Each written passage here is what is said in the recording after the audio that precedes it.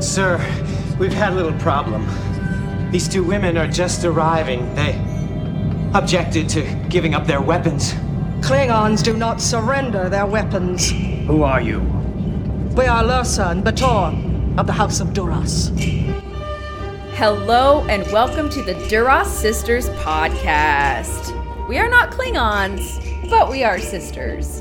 And I'm Ashlyn. And I'm Rihanna. And today is a great day because it is the first episode of our Death Fake Out series.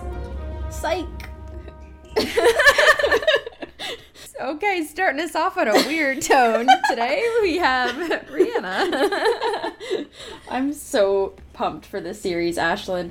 I can't believe that we are yet again at the beginning of a new series. It feels like we just started feminism or we just started time travel or something. Like, we just keep zooming past these. It's wild. Yeah, I know. Sometimes it feels like we've been doing the podcast for a really long time, and sometimes it feels like this is our third week, you know? Yeah, that's so true. Well, I'm really, really excited to talk about Death Fake Outs with the original series today. Obviously, yes. As we do with every series, we are starting from the very beginning chronologically. So obviously, original series came out first. And I want to talk a little bit about, because this is my choice. Rihanna chose feminism. I chose Death Fake Outs. She will choose the next one. And we've already had some tweets of people suggesting what they think the next series should be. And we keep a huge secret vault where we have all of the upcoming series that we've thought about. And then we are adding those suggestions to our list. So, and at some point, we're also going to have a Dealer's Choice series where we will leave the topic in the hands of you listeners. So definitely keep an eye out for that. And yeah, I think that's all the business I have. So as we do with the beginning of every series, I want to talk about what death fake outs are and their role in literature, because it is a very common trope to just kill someone and then bring them back. I think obviously its central source is to create like a sense of drama, but I know there's so many complaints about how this effect of killing characters and bringing them back can really dampen the height of a situation. So Rihanna, I'm wondering for you, what are your thoughts about death fake outs? And especially, what are your thoughts about death fake outs? For the most part, I don't really like them because I feel like, number one, it's kind of, I don't want to offend people while saying this, but I feel like it's kind of a way to like soften the blow of something that wouldn't happen in real life. Like, it's giving people an unrealistic expectation of death. And I've complained mostly about this in shows like Supernatural, where they do it so often that you're just like, it's like made as a joke. Like, there's an episode where Dean dies like 40 times or something in one episode, and it's just like, I understand that has its place and that, you know, in those kind of moments they're making fun of the trope, but then they also still play into it. And I don't know, I think that as a writer, I really don't like doing that. And I think that it's just a way to make your fans have like false hope in the future or for other characters, or like if they're not important enough, they won't be brought back, which is just so tragic, you know. And I think though, if it is used well and seldom, then it's much better as a plot device and as a way to like elicit emotional reactions from the surviving characters. And that's what I think Star Trek does best. And even though I think Star Trek is a little goofy with it sometimes, I feel like, at least for the original series, this is like the backbone of the original series is the quote, "He's dead, Jim," you know, and the fact that McCoy says this even to these fake outs, you know, and not just the red shirts, is wild and hilarious. And I think that it does explain a lot about our characters, as we're going to talk about. So, some mixed feelings. As a writer, I wouldn't do it, but I do understand the appeal. That's a great answer, Rihanna. I always love hearing your perspective on things, and I think especially your point about how well Star Trek uses fake out deaths. In some ways I agree with you, in some ways I disagree. Mm-hmm. I think that fake out deaths occur a lot more often in fantasy and sci-fi shows because there is that element of the unpredictable, unimaginable, like impossible things that we don't have on Earth, which is the ability to bring someone back to life. And that is a concept that has fascinated people forever. You know, death is one of the things that is certain for all of us, but we never can understand it, you know, like we don't know why it happens. We don't know what happens after, if anything does. And so I think for centuries, like as long as there have been humans around to speculate this, like it's something that's always plagued us as a species. And so I think the idea of coming back to life is really like enticing, and it can be an escape for people dealing with loss and grief. Yeah. Obviously, in a lot of these episodes, the people are not coming back to life. They're just believed dead or declared dead. And so, but either way, you know, whether they're actually dead or not, it still invokes that great emotional response that you're talking about, Rihanna, that gives all our characters so much more depth than they would get just like going about their day-to-day business. I do think that if done to excess, like you're talking about, it really starts to wear on you. For me, my favorite show that has a ton of death fake outs is Dragon Ball Z, original Dragon Ball Z, Super. There are people dying all the time, and they're always being resurrected. And I'm trying to think, like, there are some characters I was like, okay, they're dead for sure. And then, like, 5 seasons later, they're being resurrected. And so with that, like, Dragon Ball is one of my favorite shows, like, including like live action. Like, I love all of it. And I am used to the death fake outs, and I'm at the point where I actually enjoy them because it makes it such a great comfort show for me, because I know I won't have to go through the pain of losing someone, or if I do, it's only temporary. Yeah, they'll be back. I think when the show first started, I was a little like, well, I guess not first started, I guess like middle of the show, I was kind of annoyed with it because it makes the stakes so much cheaper, you know? Yeah. But I will say on that show, my favorite death and then resurrection was Vegeta.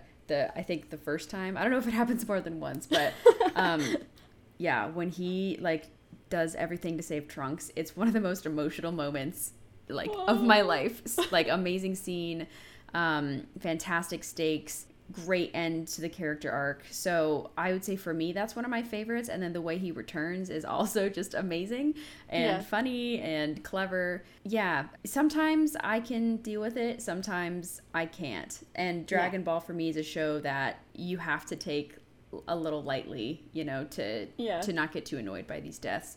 Rihanna, what about you? Do you have a favorite instance of how the death fake outs have been done? Oh my gosh. This is hilarious that we're both going to be talking about anime on our Star Trek Oh my podcast. God, no way. But my favorite is probably in Dr. Stone, when Senku was brought back, because he like had that one tiny piece of stone still left on his neck. The whole reveal and everything is just genius. Like, I love it because I felt the emotions of it. I felt the grief and confusion and like, isn't this the main character? Aren't we on episode 3? Like, what is going on? And then the just utter relief from Yuzuriya and Taijo. Like, everyone was just so happy that he was alive. And Senku then, like, bragging about how he pulled it off. Also fantastic. So I really thought that was amazing. There are so many amazing ones. I'm thinking back to Sherlock and the BBC version and, like, the 2-year wait we had to see how Sherlock pulled it off. Yeah. Or I was even thinking Harry Potter when Buckbeak is resurrected. Or Harry. Voldemort, too, low-key, has a great death fake-out story. Yeah. Like, Harry Potter does it a lot. So there's some really good instances, but I think, our anime ones are the top. I mean, I'm thinking about, like, Steins Gate, too. Yeah. Oh, man. So many good ones. I want to draw everybody's attention to a couple of key things that you said. You said the reveal is something that makes a really powerful moment. I totally agree with you. And we're going to have a lot of different types of reveals in these episodes. I think also you talked about Senku dying in the first 3 episodes of a whole story. You can pretty much figure he's fine, you know? And so the predictability of, do you think this is actually the demise of a character, or do you think, like, okay, this happened 5 minutes before, like, this happened right before the intro. This character's probably alive, you know? Right, exactly. Or is it like Wrath of Khan, you know, how we're going to end today?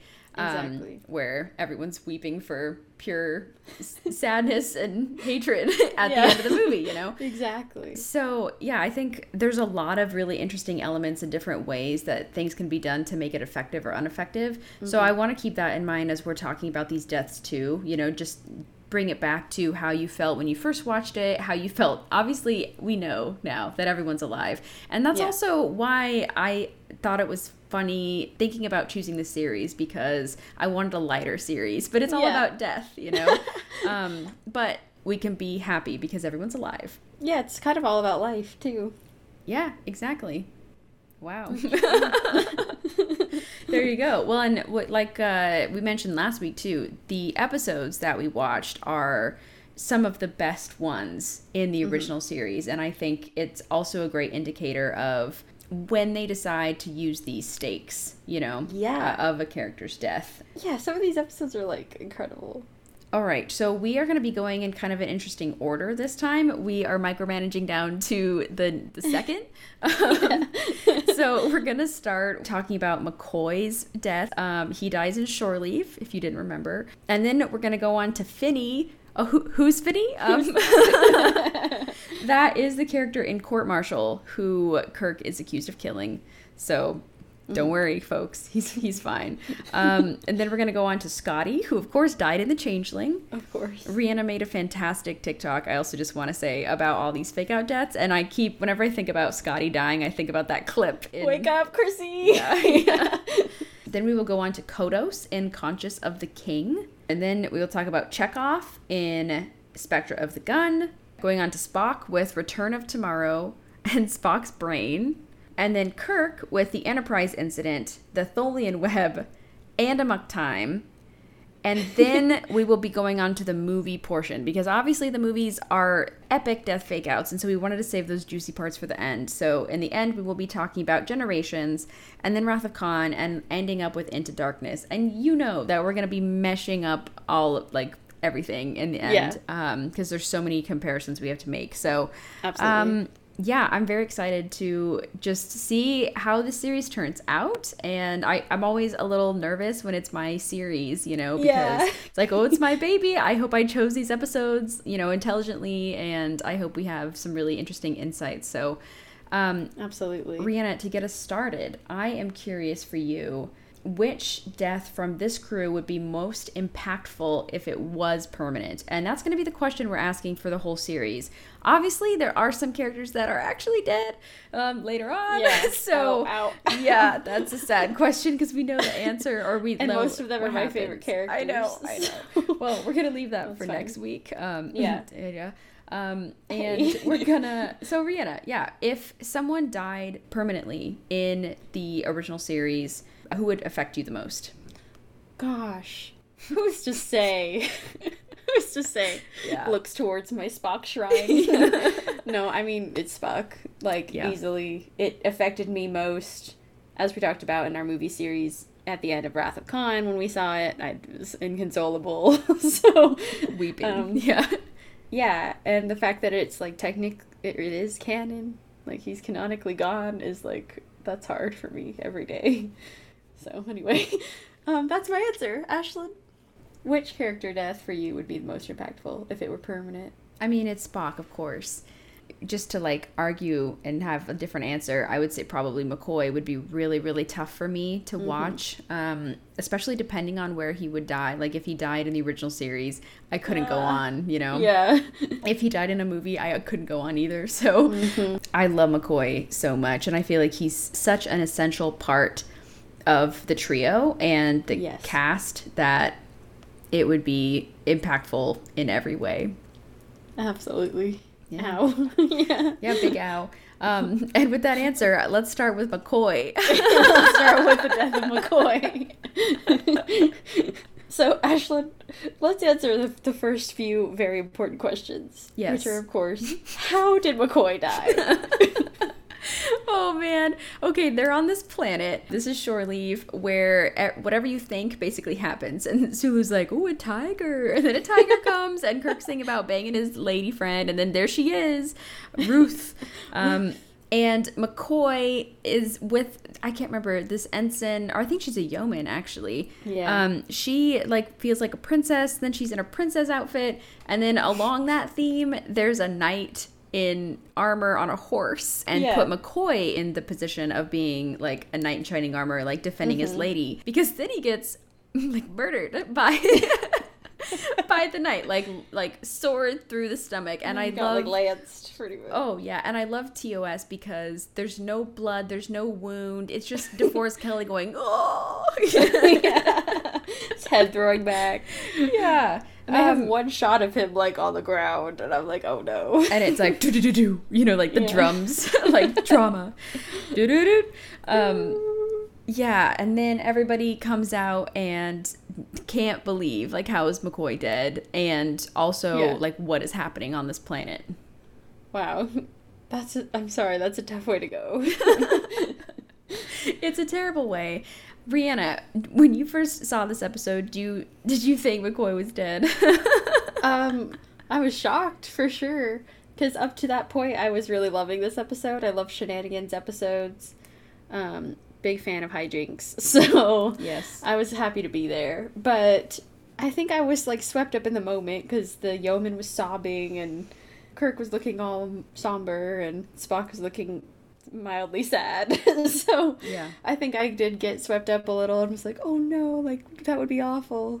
And then I was like, but again, this is sort of an episodic show. We know what we're getting into. Shore Leave is what, like, season 2? It might be 1. I don't know. I was like, he'll be back. And then he was all smiley and with a lady on each arm. So yeah, and yeah, it turns out the caretaker of this planet is in control of the technology, and it meant to be like a paradise planet for its inhabitants, but there are no more of the inhabitants anymore. And so they're able to repair McCoy's body, which is lovely and very advanced. This was, I thought, a little scary. He woke up in a factory and was put back together. And to me, I'm now thinking, is this a replacement McCoy? Like, is this McCoy number 2? Like, have we never seen the same McCoy since this incident, you know? It's like that Harry Kim that's low-key from the other universe, and you're just like, he's forever a different Harry Kim. Yeah, like... Yeah, I wonder that too. Is this like Android McCoy? Or Thomas Riker, you know? I don't know. Yeah. Also, this was episode 15 of season 1, so we're pretty well into season 1. You know what we've gotten into. Yeah. Well, and I will say, like, I think as a kid, I've never felt like I truly knew because I think especially watching an older show in modern times, I kind of put modern rules on it, especially as a kid. Totally. Thinking, oh, well, maybe this is like, we're not going to keep the crew the whole time and people are going to like come and go. So I mean, Discovery style. Yeah, really seriously Discovery style. Yeah.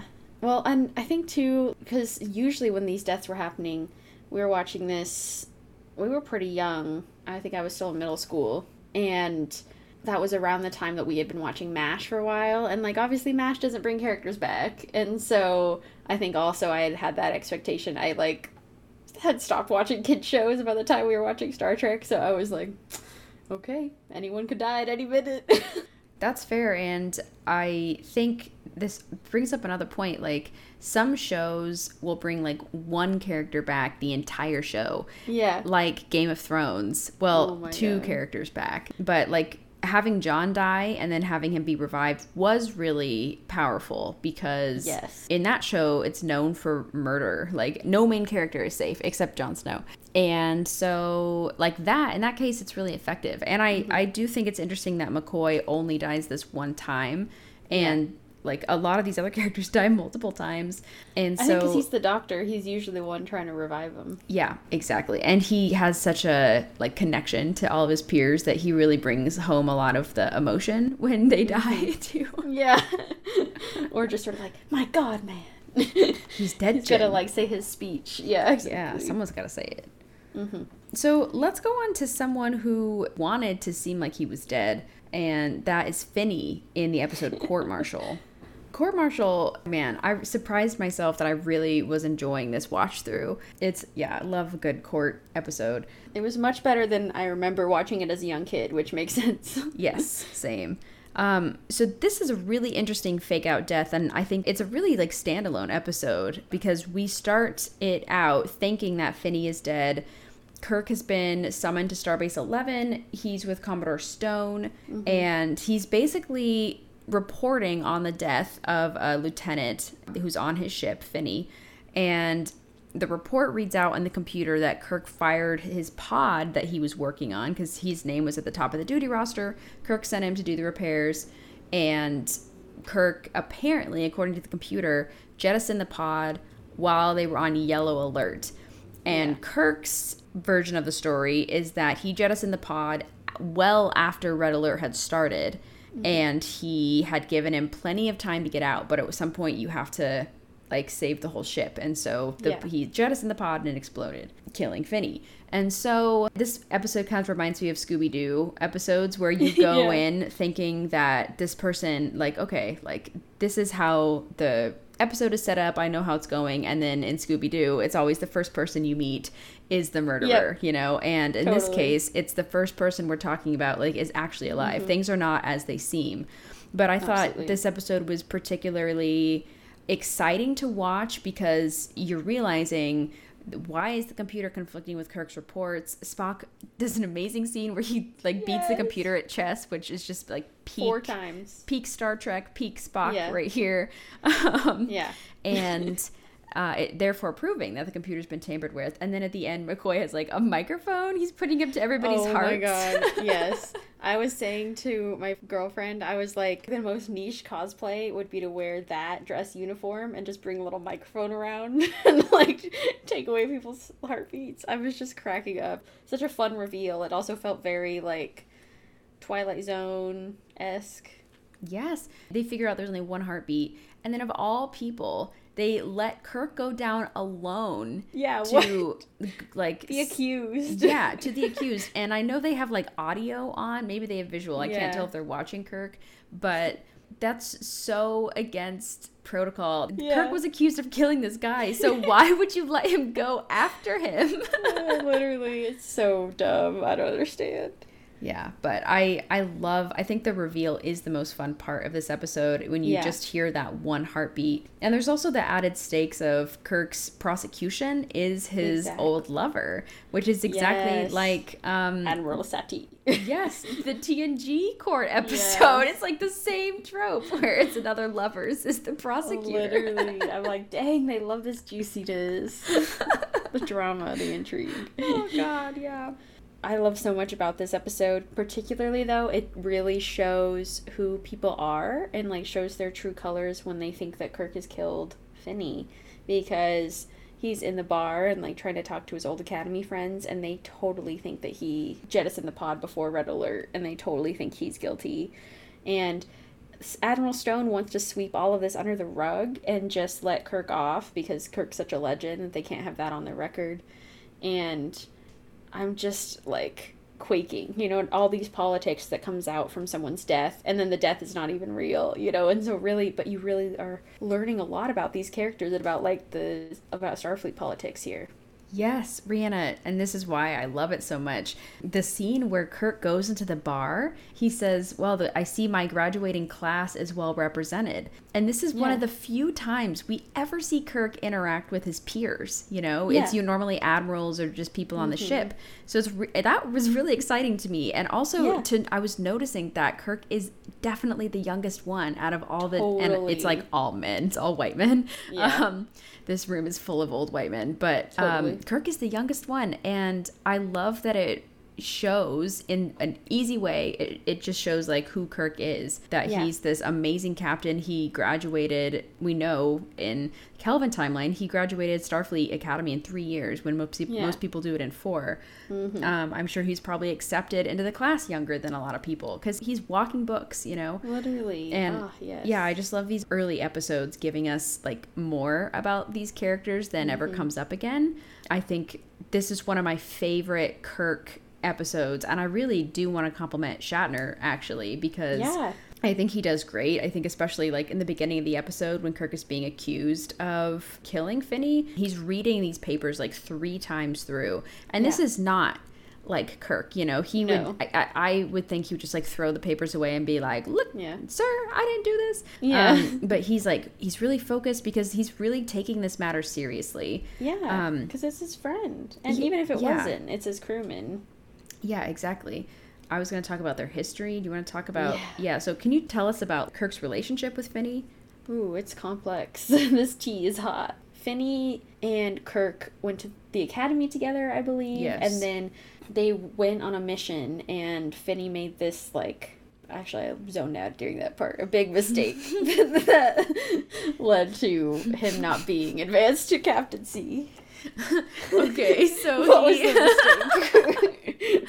I don't remember the mistake, but I think basically Finney had been at the academy a lot for a long time, like longer than most people. He's like a 5-year senior, you know? And he made a mistake, and Kirk like logged the mistake. I think they were on like a training mission or something. So Kirk was the one who said he like messed up, he can't graduate. So, and then Finney was really mad about that. And so like how humiliating then for Finney to be under Kirk's command when Kirk is a captain and he's only a lieutenant, and this mistake has like haunted him throughout all of Starfleet, making him unpromotable. So I understand sort of the like hatred. So why do you think he was faking his death? I mean, geez, he has a lot of issues. I mean, I understand why, like, but he's got a revenge streak. I don't know why he faked his death. I think it was to try to get in trouble and to have this court-martial happen and everything. I think also it just cuts even more that Kirk sort of quote-unquote ratted him out about this mistake, because he like named his daughter after Kirk. James is named after James T. Kirk. I just think that's a lot. And so like I think maybe it just grew on this grudge because someone you named your kid after. Rihanna, how did I miss this? I watched this whole episode. It's effed. I didn't realize they were that close. Yeah. Okay, well, I understand, I guess, a little bit more. Like, he doesn't even care about his life at this point. No, he only cares about revenge. Yeah, so Khan much? Yeah, literally, Kirk is creating enemies all over. I guess that is pretty cold. Yeah. But also, you know, I mean, Spock would get, like, very excited to hear that story. Yeah. That's like, whoa, Kirk is following the rules? That's amazing. Literally, he's like, I love that. Yeah. Wow. Yeah. It's hard for me to imagine him feeling that much hatred because his daughter comes up to Kirk and is so mad. She's like losing it. She's like, you killed my father, which I guess I'd be mad too. Yeah. But again, like she should know Kirk, and he has such a reputation as being this like great and just captain. So why doesn't Finney want to like live for her, or at least give her a heads up? Like, hey, like I'm faking my death. Will you pick me up at like Starbase 5? I'm telling you again, it's because he named the kid after Kirk. Don't do that when you have a revenge plot going. I don't know. I think it's ridiculous. He really did not think this through. Finney, however clever he is to pull off his death, is not emotionally clever enough to tell his daughter. That's on him. Also, I feel like, Kirk's a great man, but at the end of the episode, he says, like, I've got Finney beaten and sobbing. I said, what? I went, excuse me? That's Starfleet diplomacy, I guess. Yeah, that was something I thought was weird, not the same way that you did. But they just showed the whole fight between Kirk and Finney. Kirk's shirt is ripped immediately, by the way, which it also was ripped in Shore Leave. And so this is a trend I'm seeing, is in like so many fake out episodes, his shirt is ripped. Oh yeah, what time? Yeah, I know, exactly. Oh, okay, yeah. But so they showed this whole fight where it's like clearly stunt doubles. It's hilarious to watch. Man. Like he just shows like a zoom in on a stunt double's face. It's like, and you're like, that's clearly not anybody. But then the fight like doesn't have a clear ending. It just kind of cuts off, and Kirk has that voiceover where he says, sobbing, Finney, comma, beaten and sobbing, comma, told me about, and I'm like, oh my god, like did you torture him? What happened when the cameras went off, Jim? It goes back to, why would you let Kirk down there alone? Yeah. Like I would send Spock, because he's so fair. He would just like Vulcan pinch him. Yeah. Good. Yeah. But I also would have liked to see Finney kind of broken and sobbing, you know? Wow, Ashlyn. I don't know. I watched so many cinema sins, and a sin that the narrator always brings up is, why are you telling me about a better story than what's happening on screen? You know? And I feel like Kirk like destroying Finney like emotionally, it would be more exciting to see than like this hilarious fight. Yeah, or I'm wondering, like, is he sobbing out of guilt? Like, I want to know why he's sobbing, and if the beaten is just from the fight, or if Kirk really went after him after, because that is really different to his character. Or if Finney just say that, if Finney had like an epiphany, he's like, oh my god, my daughter, like, what have I done? Yeah, you know, he's like sobbing for that. Yeah, I would like see this. What I'm saying, like, I want to see this, but so true. We do get to see Kirk climbing through the tubes and repairing the ship because the orbit is suddenly in decay and like powers out. Sure, yeah, classic. I also think we don't see Kirk up in the tubes like fixing things very often because he's always on the bridge. And in these fake out deaths, we're gonna have it a couple times. So it's only when the ship is like in extreme danger and the stakes are this high is when Kirk's like, all right, gotta roll up my sleeves and climb up a Jeffries tube. And Janeway, when there's red alert, she's already at engineering. She's like, it's so different. I love the different captaining styles. Yeah, he's always on the bridge. Send Scotty to crawl around down there. I really thought this episode was great. I wondered if the actor who plays Finney is related to Willem Dafoe because he looks like Green Goblin. That's what I was thinking. Yeah, like perfectly casted Finney because he's creepy. He's like deranged. Yeah, he's a very good Finney. Unfortunately, the guy who plays Finney is Richard Webb, so he is not related to Willem Dafoe. Dang, no relation. It looks like he did a bunch of cameos, like he was in Days of Our Lives and Beware the Blob, you know, a classic. The Smith Family. Timeless. Yeah, like a lot of really great cameos in the 60s and 70s. So, yeah. Cool. Thank you, not Willem. Yeah, he does great in here. Oh, yeah, I also love that Uhura gets a moment at the con, too. We're not going to talk about her like at all in this this episode, so I just have to say she stabilizes the ship on her own after Kirk like plugs in the cable. So that was epic. Yeah, love her. All right, well, shall we go to our Jeffries tube man, to Scotty? The very one crawling around. Yep. Scotty's death is really brief. In the episode The Changeling, we have our lovely Nomad, who, of course, the very scene we talked about for feminism last time we talked TOS, her is singing on the bridge, Nomad comes over, questions Uhura, and then starts, erasing her whole memory. Well, he's just probing, to be fair. He doesn't know it's gonna erase it. Sure, okay, probing her whole memory. Yeah. And then Scotty, in a bid to protect Uhura, runs over, touches, or at least I saw, tries to touch Nomad's panel, and he electrocutes him. Scotty goes flying, dead. You could say that Nomad reacted instinctively and did the changeling death grip to Scotty. You're so right. Yeah. Yep. He was like, die. He's like, no, can't touch this. You're so right. Oh my god, that's fabulous. Yeah, that was a great summary, Rihanna. Yeah. This was like in the middle of the episode. It was completely random, and I was not worried about Scotty. I do think What his death served, though, is to really prove to us that Nomad is dangerous. Yeah, like, and that, not just a red shirt, but a Scotty. Yeah, Scotty. Yeah, exactly. Not a random person. And I think initially it's really... I think the crew is not taking Nomad seriously because he's like a, floating piece of metal. And the fact that he does wield so much power is very scary. And so it creates this really interesting cat and mouse game between Kirk and Nomad for the rest of the episode, because he knows that this person can kill my crew, can like erase their memory. Nomad does agree to restore Scotty, which is really nice, and he does it really quickly. I think that's also him showing off his power, though, and showing like the opposite. I can kill you, but I can also bring you back. Like, I am God, Yeah.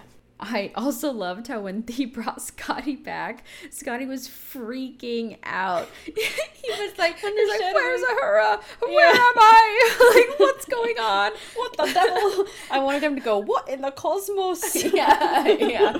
I'm going at blue blazes. I thought it was funny, too, because Kirk, like, Scotty's freaking out, and Kirk is like, calm down, bro, because I think he's worried about provoking Nomad again, because what if Nomad's like, shut up, like, kills him again. But then Kirk's like, McCoy, how about you explain what happened? And then, like, Kirk leaves, and Spock looks at McCoy, and he's like, well, doctor, he's waiting. It's like, how do you want to explain that you were dead and repaired by Nomad? Resurrection via antennae, whatever. Yeah. Like, literally, I don't understand how that science worked, but he did it. Yeah. Well, Scotty's fine. It kind of reminds me of what happened to McCoy. Like, I feel like some weird repair. Something went on. I mean, also, maybe, like, if Scotty was electrocuted, his heart stopped, and then I don't know why McCoy would think to like give him a little jolt, clear, maybe he couldn't do it powerfully enough. I don't know, but Nomad can figure it out. So, and he sure did. Yeah, I just also love it's so wholesome that Scotty's first thought is of Uhura and not of himself. I think also these episodes show us how like in death people are their most honest. And Scotty was really honest in that moment that he was worried about her and not himself. And I'm like, buddy, you need some self-care, but also that's really nice. I'm pretty sure that's a Joker quote. In death, people are most honest. Oh, no. Sorry, guys. It's okay. The Joker lives in all of us. Great. But no, you both are right. It's very true. Like, there's no fake out when you're about to die, for the most part. Should we go to another one-off episode? This is similar to Court Martial, where we believe from the beginning of the episode that Kodos is dead. And Rhianna, I want you to talk about Kodos and remind our listeners everything going on with Kodos and this wonderful story. Okay. Wow, what's there to say about the massacre of Tarsus 4? There's a lot to say. It's one of those, like Ashlyn said, fascinating one-offs of something that we don't get barely anything else about, and it's one of those, like, Trek mysteries and a huge gap in Kirk's personal timeline. Anyway, it's just wild to me. But essentially, Kirk was living on Tarsus 4 with Kevin Riley and Thomas Layton, and Kodos, who was the ruler at the time, was facing a food shortage from an exotic fungus that destroyed the colony's food supply, blah, blah, blah. So essentially what Kodos decides to do, because he's a murderous man, he decides to execute half of the population. So he's Thanos, basically. Yeah, exactly.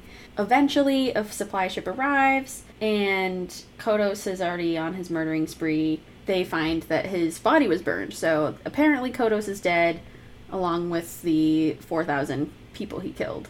So it's this horrible thing that apparently Kirk was a victim of, and Kevin Riley, who we see on the Enterprise, was as well. And so we kick off this episode with essentially knowing none of this history. We're going to learn it, throughout the episode.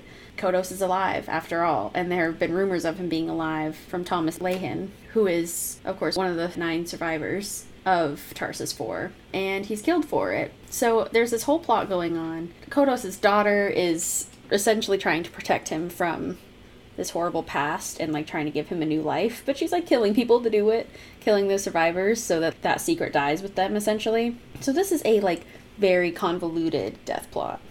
Yeah, this is another really underrated episode. We talked about it on villains. Yeah, because Kodos is a villain. And honestly, I feel like he has such a place in this planet's history on Tarsus 4 and like in the quadrant that he is kind of the Voldemort of the quadrant. And like it reminded me of that story where you think he's dead, but there's rumors like he's so powerful and so evil, he's probably come back. And this reminds me of like Hitler too. Like Danny, while he was cleaning the other day, was listening to like a video of like top conspiracy theories. And there's one that says Hitler was not actually in the bunker. He escaped and there was a double there who they said was Hitler and all this stuff. And I feel like sometimes people are so infamous that they live on forever, you know? And so you can't even imagine that they're actually dead because you're so in fear of this figure, and you like believe people are immortal in some cases. And I know in Harry Potter, like Voldemort was actually kind of immortal. And he faked out his death as well. Yeah, he didn't mean to, but it worked. He had his plan. Backup plan. His plans were set. So I feel like it's kind of this way with Kodos. Like we as viewers have no idea what it was like to be there under his reign or like watch this massacre happen, but you can imagine, you know. And I know that there's a novel that just came out all about this. I actually bought it. I just haven't read it yet. Yeah, so get on it, Rihanna, and we'll have a book club and I'll read it too, and we'll talk about Kodos. Yeah, it's called Drastic Measures, and it's by Dayton Ward, and it's set 10 years before the Battle of the Binary Stars. It's featuring Giorgio and Prime Lorca, and they go and like learn about all the horrible things that happened on Tarsus 4. So we're getting more history and connection. So yeah. So cool. But yeah, so I think there's only a couple survivors of the massacre. Yeah, like Rihanna was talking about, and they've been getting knocked off. There's 9 survivors total. Sorry. Yeah. So what's great? I have to specify too. And these 9 survivors are the only ones who knew Kodos's face.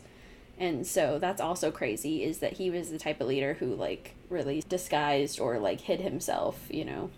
Yeah. Scary. Really scary. So that's why this whole episode is really intriguing too, because it's another mystery, but people are thinking from the very beginning that he's alive. And so it kind of becomes you versus your wits and logic. You know, you're like, should I trust my instincts as Kirk and his friend? You know, like everything that they talk about in this episode are like what is real and what is not real. There's so many mind games going on. And in the end, Kodos doesn't even know that the survivors have been getting killed. Yeah, he has no clue. He has no clue, which I think was a great twist, that it was actually his daughter who was murdering all these people. Yeah, I mean, it's just so brilliant because it's also under the backdrop of Shakespeare. They talk about Hamlet and Macbeth, and they're performing Macbeth, and I think that's just, there's so many beautiful Shakespearean parallels here, and yeah, it's just, I think they resurrected a really cool story in this episode, and I think that the death fake out was sort of the backdrop of it makes it even cooler, because it's like you said, that really interesting legend / mystery going on here. So cool. Yeah, so and cool. Very traumatizing for poor Kirk and Riley. Like, dang, they go through it, and I'm like so mad that, because I think in some ways, you know, you want those people to have stayed dead, and you don't want to have to deal with that stuff. I don't know. I'm glad that Riley stays on the ship. So yeah, I know. Same. Yeah, that's a great point. Like, this is a nightmare literally coming back to haunt you. You know, you think that this case is closed and you have closure, but when those rumors start coming back again, that's really hard to deal with. And I can't, you know, Kirk is... Yeah, I mean, Riley wants to kill. He's out for blood. Yeah, and I think it just shows, like, how balanced Kirk is, because he's able to keep his head for all of this, even though he's really questioning reality. As these episodes do, make our poor characters, get really a lot of whiplash.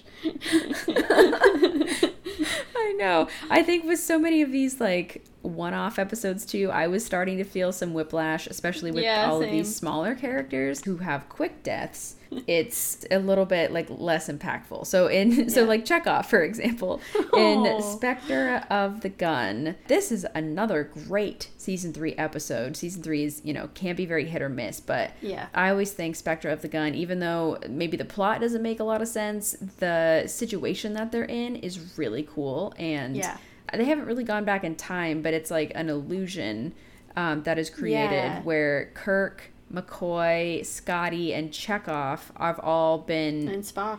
Yeah, and Spock, of course. So, Gang's like, all here, everyone except Uhura and Sulu. And Sulu. Yeah, but everyone is down here, and they're with the Earp brothers. And it's a part of, like, the shootout at OK Corral of history. It's crazy. Yeah. It's so cool. And, of course, this leaves Chekhov to be one of the brothers who has a love interest.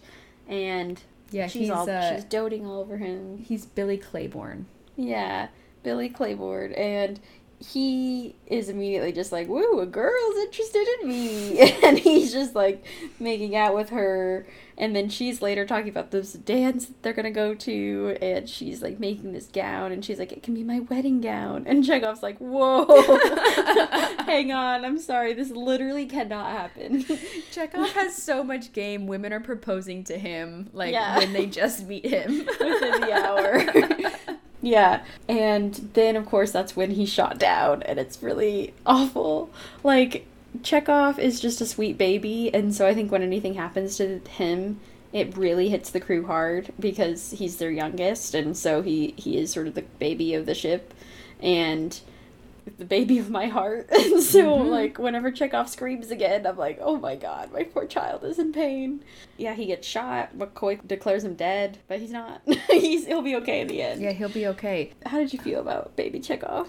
Well, I'm very sad, and I think Chekhov is a great choice, I think, to have this fake out death happen to, like, because of what you said. He's the baby of the crew. Also, yes, he's, like, on the bridge all the time, but I wouldn't say necessarily he's as ingrained as a crew member because he wasn't in the first season. And so if you're going to kill someone, as awful as it would be, like, Chekhov is a good pick, And so I feel like for believability wise, I did think the first time, I was like, okay, I'm tentatively hoping he's alive, but I don't, like, that was rough, I remember being really worried. Yeah, because Chekhov is amazing, and he's just, I love Chekhov. I thought that the crew's reaction to him dying was really interesting because we're going to see, and we're going to talk about it later, McCoy is always, this is just his character. McCoy's always, on Spock for him not showing emotions and kind of making fun of him, like, oh, like, bet you can't feel this, and how could you be so heartless, like demanding things of him that Spock is not able to do. And also doesn't want to talk about, like, he's and so in this scene, first of all, it starts by McCoy saying to Kirk, Jim, let it go, you did what you could, but we have to move on. And I think that's really harsh. Totally, especially because Scotty is literally ready to kill for Chekhov. Yeah, Scotty was ready to murder them. He said, let's go. Like, he said, I will shoot them down. Yes. Yeah, and then McCoy's telling Kirk, like, move on, it's fine. Yeah. And then Spock says, like, one thing about Chekhov, and McCoy just turns on him and is like, how dare you not feel anything for Chekhov?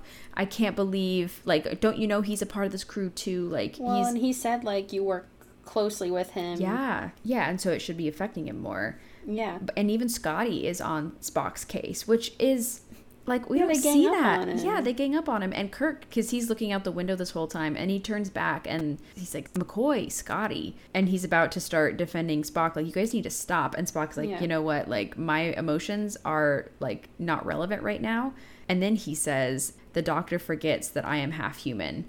And so it's a beautiful way of him saying, I am feeling this death, like, F you, Literally. Yeah. And, like, you can tell, this is the thing that I love so much about Nimoy, is that with all of these death fake-out scenes, like with McCoy dying in Shore Leave, he stayed by him while Kirk went to go investigate. Like, Spock just, like, sat by McCoy's body, and it was just, like, really sad, and that's his show of emotions. He's so much more action-oriented than he's gonna just verbally say, oh, I'm sad, or cry, or whatever, like McCoy wants him to do. Instead, he really shows, like, the rest of the episode, he's so subdued in Spectre of the Gun. He's making this noxious gas that they're going to use to try to knock out the brothers who are going to shoot him out at the OK Corral. And he's, of course, just, like, diligently, silently working. But, like, every single one of his responses are, like, 10% more glum, you know? And I'm just like, Nimoy is a effing genius. I mean, to pull this off is just so amazing. And says a lot about Spock, you know? Like, he is grieving in these moments. And they all show their grief differently. McCoy lashes out. Scotty's ready to murder. Kirk just, like, pushes it all away, and Spock, of course, also pushes it away. Yeah. He pushes it away even harder. Yeah. The Vulcan style. Yeah. What's funny and kind of not satisfying about Chekhov's death is that he is gone for, like, 20 minutes. So you know, it's not like Scotty where he's resurrected 2 minutes later. And then at the end, they realize, or Spock realizes, of course, that nothing in this little area they're in can actually hurt them if they don't believe in it. And so it's some kind of test, you know, that the species is doing to them. And so Spock, like, mind melds with everyone. It's so epic. And he's like, the bullets are fake. The bullets are fake. Like, don't worry. You're good, bro. Don't you have an inch of doubt. Yeah, exactly. And that's how they're able to get out of the situation. Spock picks up the gun at the end. And then it's like, boop, back to the Enterprise. And Chekhov is sitting at his station, not even in sickbay. He's, like, totally fine, just chilling at the comm. He's like, what happened? What's going on? You know, he doesn't even remember dying. And all he remembers is the girl that he says, like, is the woman that he met down there who was asking to marry him. Yep. And Kirk just says, as a way of explanation, well, I guess the girl was the only real thing to him, so that's why he survived. And I'm like, no, just say that the, like, all-knowing species entity brought him back because they saw that they were like, oh, no worries, you're cool, you know? Like, kind of, yeah, like, I don't know, I feel like that could be an easier explanation than, like, the girl was real. I don't know. Yeah, it's so true. It's like these beings have some mercy, like, okay, just because, like, you failed my test doesn't mean you all will, or that the consequence of failing should be death. Yeah, exactly. Yeah, I do think, just because I've been watching so much Strange New Worlds recently, and we just did our pilot episode last week, this conversation does make me think about how Chekhov probably, I mean, he was surprised that he was dying, and so he didn't believe it was happening too. Yeah, so that's true. I guess if you're, like, really trying to force yourself to find some meaning in this, you could say it's that too. Worlds. Yeah, exactly. Go watch that episode. I love that. That's really ingenious. Yeah. Do you want to move on to Spock? I feel like we were on a good roll talking about him in this episode. Yeah. So something that you mentioned is so true. Like, everyone shows their grief in different ways. Spock, he, throughout every episode, just has an extremely blank face. And it's even more so than, like, normal Spock. Like, once again, Nimoy is so good at playing percentages. Like, what you said earlier, so true. Like, just shades of emotion coming through his mask. And I think the more he's upset, the more he's just stony-faced and can't even deal with life. But anyway, a lot of those are Kirk's death, which we're gonna move to soon. Can't wait. But before that, Spock's death in the original series is definitely taken lightly, especially in Spock's brain. And Rhianna, please talk about a Spock's brain, like, legendary episode of season 3. Brain. What is brain? I mean, what is there to say about Spock's brain? A lady comes, glows some lights, they all get conked out. She just takes Spock's brain and his body, and then it goes to a planet. No, his body's there. No, his body stays. His body's on the planet. No, the body's on the ship. Because all she does is touch his head, and then she vanishes. No, because he's like, where's Spock? Where's Spock? And then it takes them, like, 3 days to find his body. And then his body's on the planet. Oh, yeah. And then they scoop him up. That's so weird. And then McCoy goes, his brain is gone. No. He says, because Kirk's like, is he dead? He's like, no, Jim, he's worse than dead. His brain is gone. Okay, there's just something so phenomenal about those words. I don't know. what the writers were going for. Any theories? Throw them out. We didn't realize we just got renewed for season 3 and have to quickly write an episode. Yes, Ashlyn, I think that's absolutely correct. I think that they said, okay, picture this, Spock, but you don't get him to save the day because his brain is gone. Okay, but he does save the day. Yeah, literally, okay, so this is the other thing about Spock's brain, right? Is that his consciousness has been transferred, which is a theme of death fake-outs I've been noticing as well. Like, we're talking multiple occurrences of this. Yes. And this time, it's sort of floating around in, this isn't the glowing orb one. No. It's an ether one. Yeah, I feel like his brain is, like, in the machines. Yeah, you're right. His brain's the machine, which, like, is perfect. He gets to talk to them through Kirk's communicator. They have some conversations. And then he also tutors McCoy on how to put his brain back in while he's having surgery. I just don't know what to say about that. Like, that's so incredible. Even in his own death fake out, he, like, saved his own life. Well, McCoy says, I'm never gonna live this down. Like, this Vulcan is telling me how to do surgery. I don't know. This is such a light episode, and even though it's dealing with these themes of, like, his brain is gone, it's really lighthearted when Spock is, like, speaking to them through the intercom. Intercom, I love that. Boop, I imagine Spock to Kirk. Yeah, like he's like, everybody turn left. Iowa. Yeah, he's like leading them around, and they're slowly figuring out that the women they have been traditionally controlled by a brain. Great. I don't think this is their first, like, capture, and, like, no, this is not their first rodeo. Yeah. Brain theft. Yeah, exactly. Highway brain robbery. They got it down. Like, she appears on the ship, she takes his brain, she takes his body, she's gone. And it turns out without the brain, they are, like, dumb. Like, I hate to be mean, but, like, like, oh no. Like, they don't know anything. Because they can't think for themselves. They've been controlled for centuries. Yeah, and I just don't like that it's, like, women underground who are, like, being controlled by this one, like, male brain. I hate it. I don't, just, like, the implications of that are just awful. Yeah. I don't know. I just, like, it perpetuates the stereotype, you know? Exactly. Also, it's bad for men, too, because the men are, like, up on the planet, like, cavemen, like, very violent and, like, murderous. It's very, like, the worst. Kazan, Okampa vibes. Yeah, exactly. It's the worst stereotypes of males and females. Totally. That's happening. And so, anyway, I guess the answer is that Spock's brain will guide them all to peace. Yeah, and away from sexism. Yeah. Spock's brain guiding people to peace for centuries. And away from sexism. I mean, it's true. Like, it is true. He goes on to do many peaceful things. Literally.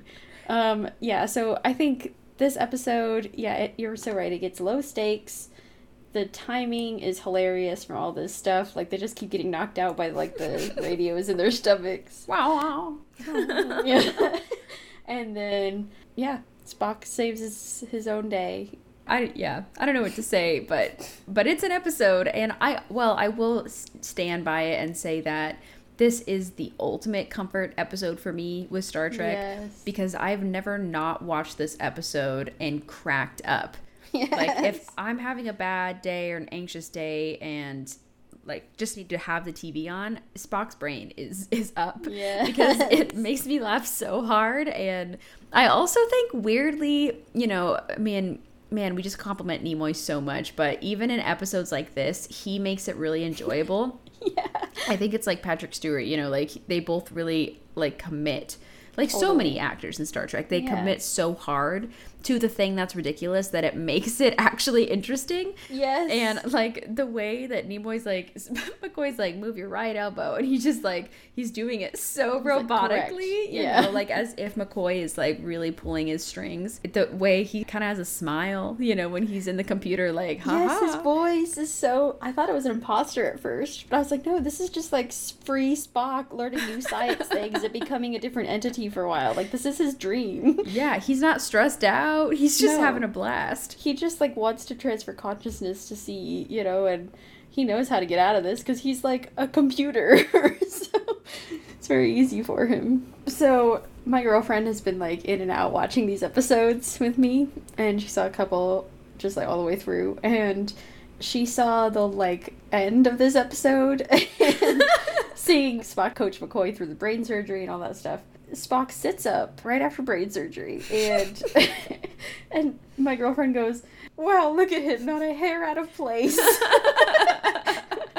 Like, literally, it is the funniest thing. I'm like, yeah, you didn't even, like, there's no shaving of the head. There's no, like, not even ruffled. His hair looks great, as usual. I'm like, wow, only Spock could pull that off. Well, the technology is so advanced that they don't even have to open the head up, Yeah, you know? it's not even invasive. Yeah, McCoy was doing this surgery, I guess, like...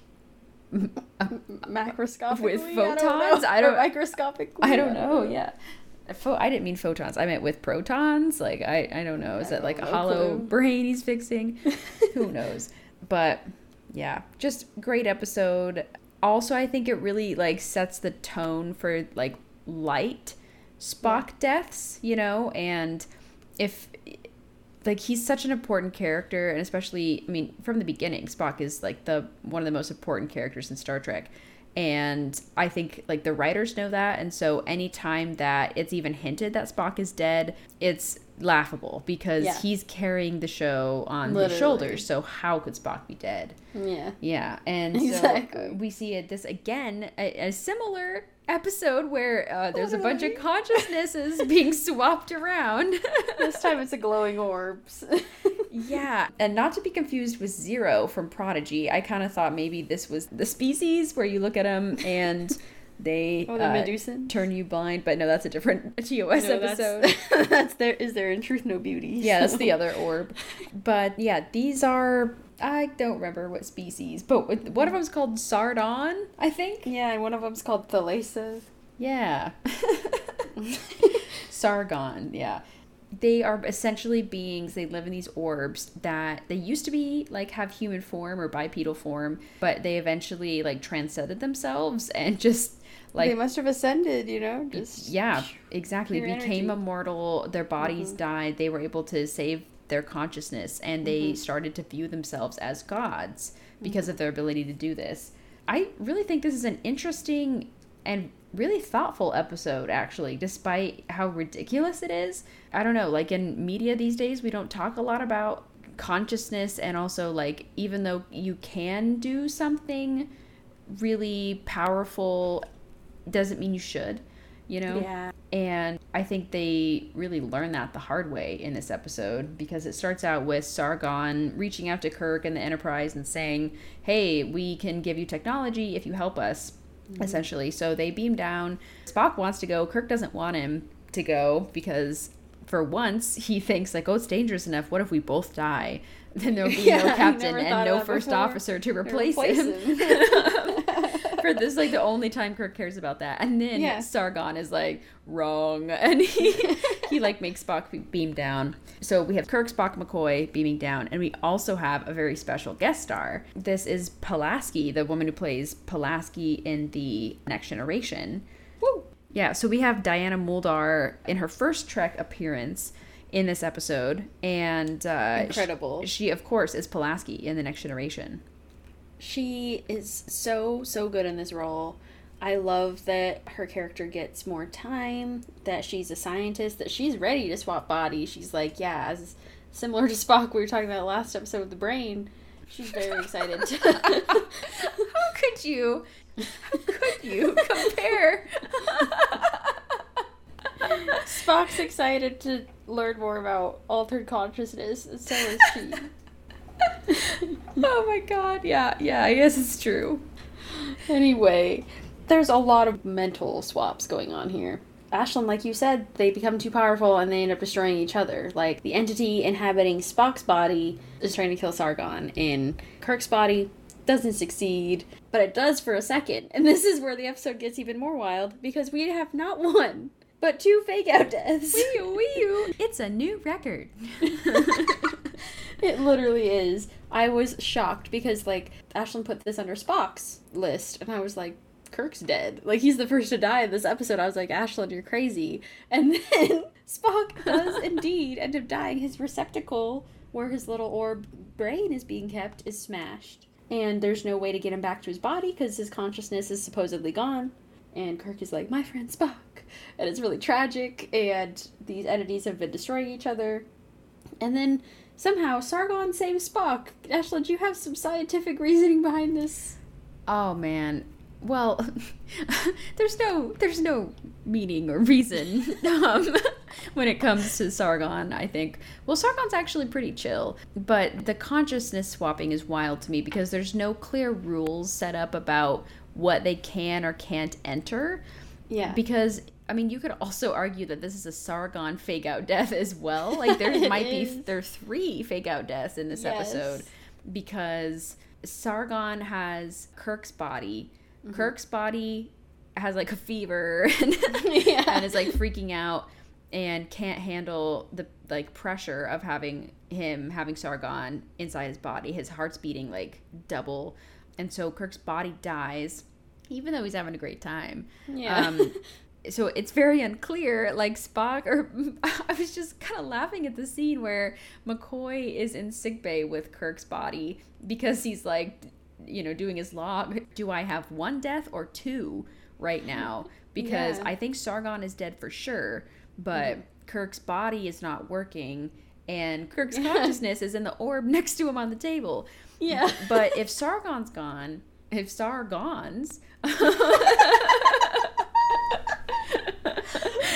there's no being who can put Kirk's consciousness back in his body. You know what I'm saying? So there's a lot happening.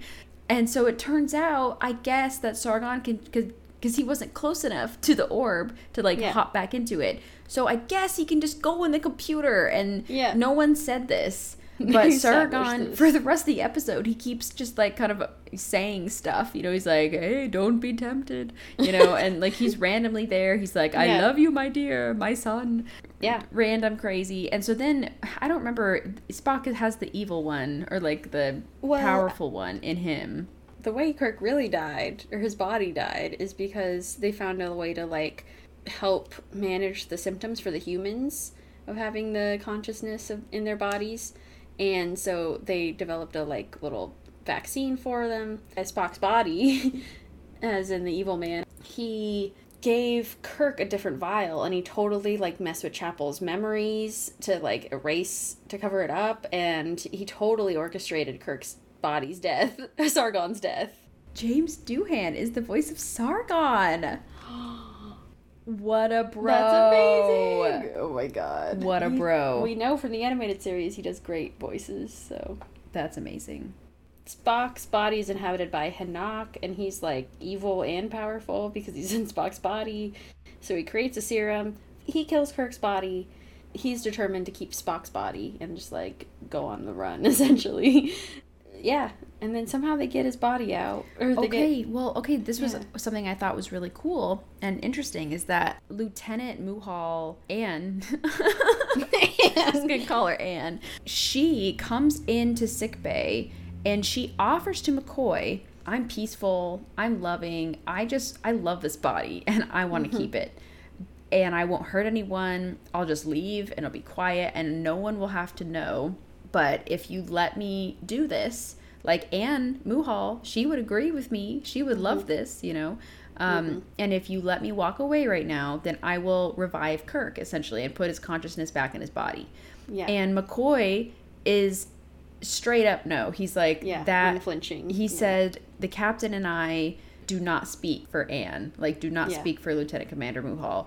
And I do not peddle flesh. I will not give up this woman's body for my captain's body. Which I'm Incredible. McCoy said pro-choice, Literally. It's the woman's choice about what happens to her own body. Thank you. And I love this scene so much. It's really impactful. And, it doesn't matter that Kirk may not be revived ever. He will not do that for any cost. And that's amazing. Mm-hmm.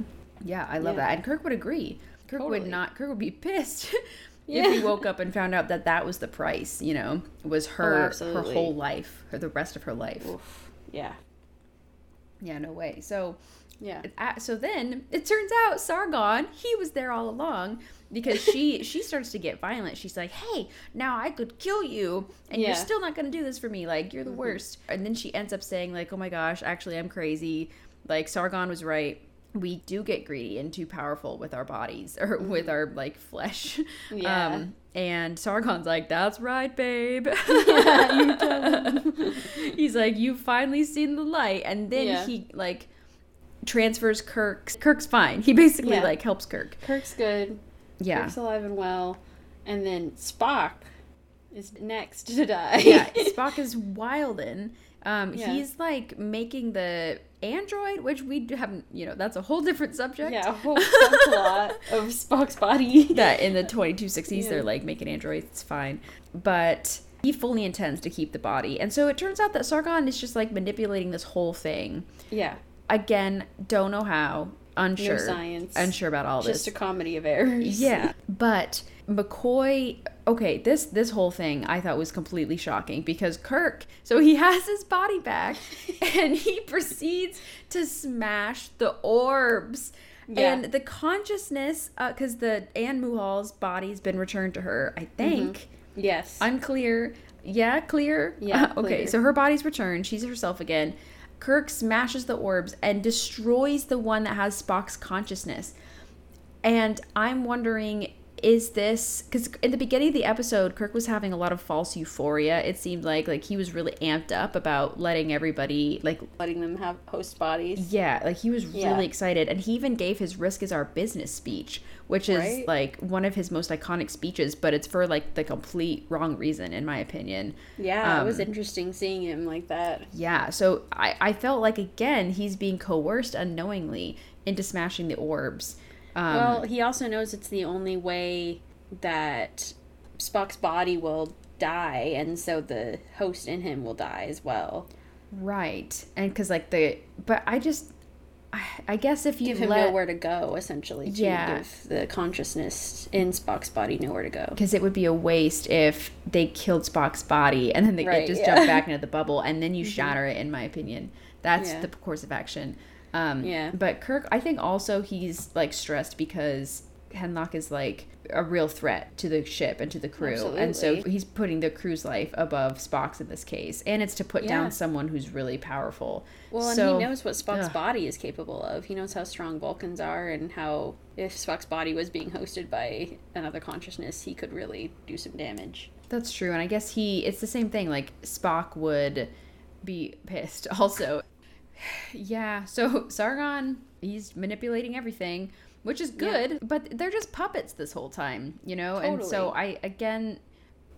like, this episode is interesting because I am invested in it, but also I just feel so, like, at the mercy of these beings, and I don't really feel like our cast is getting a good chance to shine, except Nimoy, as usual. As always. In the end, McCoy agrees, like, Kirk has killed Spock's consciousness, I guess, and McCoy's like, what have you done, bro? Yeah. And then Kirk convinces McCoy to basically make a poison for Spock's body. And I'm on red alert because I'm like, Kirk is you're like, what is going on? Not in his right brain right now. Yeah. Even though he is. His brain is back. This seems like this seems like Kirk is being manipulated by Hemlock. That's what I was thinking. And also, I have not seen this episode since the first time I saw it, so I actually felt like you were like, ooh, seeing intrigue. It. Yeah, exactly. So I was actually thinking, like, this is just gonna help Hemlock, somehow. I don't know how.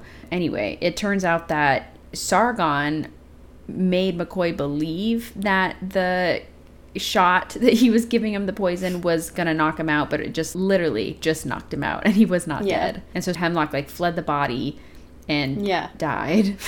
Yeah, because he had nowhere to go. But I guess, so why can't he go in the computer like Sargon? I don't know, maybe they had a fight and Sargon, like, zapped him, or I just don't understand it.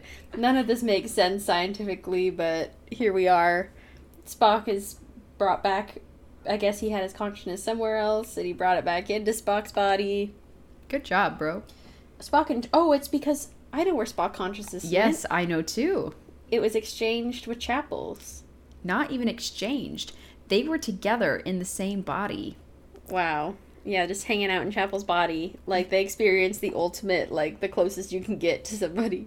Yeah, and also, I just pointing out, like, if you ship Chapel and Spock, you are doing a dance right now. Because that's, like, the goals for Vulcans. Like, is to have ultimate, like, that's share the Katra, you know? Yeah. And so for a moment, like, Spock and Chapel were in the deepest sense of marriage that Vulcans can have. And I just don't want to skip over that like the episode does, because that's insane. And it makes me, like, think a lot about what just happened.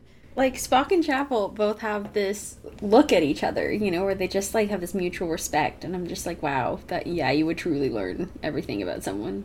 Yeah, I mean, they already have such an interesting relationship. And this adds a whole nother dimension to it. Right? Seriously amazing. Okay, well, let's move on to Kirk, because these episodes are also really, really interesting. And it's going to lead us right into our kind of heavy hitter movie deaths coming up. Right. So, probably the most famous instance of a fake-out death is Amok Time. Yes. Because everyone knows this episode. I don't need to explain it. But in case you haven't seen it or you need a refresher, you should watch it, because it's fantastic. Right now. Basically, Spock is going into Pon farr, and like a salmon swimming upstream to mate, Spock has to go back to Vulcan. Basically, Kirk breaks all the rules to take him back to Vulcan, because he knows that Spock will die if Spock doesn't mate Vulcan or complete, like, the marriage ritual, which happens every 7 years. Spock, this is his first one, because he's half human, so his biology is a little wild. But the woman he's married to T'Pring on Vulcan, and everyone's shocked to find out that he's married. Yeah. She does not want to be with Spock anymore, so she calls the ritual. And Rihanna, yeah, I'm just going to give it to you right now. Will you talk about this ritual and explain what's going on? Because you are also part Vulcan. Thank you. Much obliged. So this is incredible and crazy, and I think this shouldn't exist, because it's sort of the excuse, like, oh, well, we've always done it, because this is the, like, first ritual. Vulcan ritual. It, of course, comes down with the biology. So T'Pring calls for the Caliphie, which is the passion fight. And essentially, it's not good. Because it's T'Pring choosing a challenger to take Spock on as he enters the Pluck Tau, which is the blood fever. And he has to fight whoever she chooses. So T'Pring, apparently just for the drama, or actually, I mean, not for the drama. She does it purely out of very logical based reasons, because she wants to marry Stone. But, like, chaotically logical, in my opinion. I feel like she could have, like, had a conversation with Spock, and this didn't have to happen. Oh, I know. This was very cruel. Yeah, like, she's savage. Yeah. Oh, yeah. Savagely, she points at Kirk and says, hey, you're going to be my challenger. And Kirk doesn't know this is a fight to the death, and Spock is already entering the blood fever, the Pluck Tau, and he speaks to Pao and begs her, says, like, please, you must not let Kirk fight this. But alas, Kirk has already agreed. I guess this is some weird, like, binding magical contract BS from Harry Potter, because, like, I don't understand why they can't just be like, and now he disagrees, because, you know, he didn't know it was a fight to the death. Well, seems like there should be a clause in there. Spock is not in his right mind, because otherwise he would be telling Kirk all of this, you know, like, Captain, please don't fight me, because I'll kill you. Literally, I will kill you. Yeah. And he tries to. They go through the whole thing. They have their first kiss occurs on this episode that we know of. The first titty chop occurs. The titty swipe. I love it. Kirk's shirt is ripped again. Yet again. Anyway, yeah, so they have their fight, and they move on to the hilarious little, like, raps they have to fight each other. It's, like, not quite whips. Bindings. It's, like, cloth whips. Cloth it's whips. very weird. Yeah. And then McCoy gives him the injection, which is supposed to be oxygen, but he also, like, just put in a little bit of a tranquilizer there that'll make him look dead and make him appear dead. Well, it's a paralyzer, actually. Simulated death. Yeah. Yeah. So, you know, good thing for McCoy to just carry around. I think he's so used to these fake outs, even by season 2 beginning. He's like, gotta bring it. I really love McCoy's fast thinking in this situation, because I think McCoy knows that Spock kind of blinds Jim in a lot of situations, and he's constantly, not all the time, obviously, as we've talked about, but he's normally putting Spock above everybody else. I think in this case, Kirk says it all, because he says it's a fight to the death, and McCoy goes up to him, he's like, Jim, you gotta kill him. And Kirk is like, well, we didn't come to Vulcan for that. I'm not gonna do that. And so I think Kirk is like, well, I'm already in so deep, like, I've disobeyed my orders, I've gone against everything to help Spock, and he's my best friend, I really care about him, I can't let him go out like this.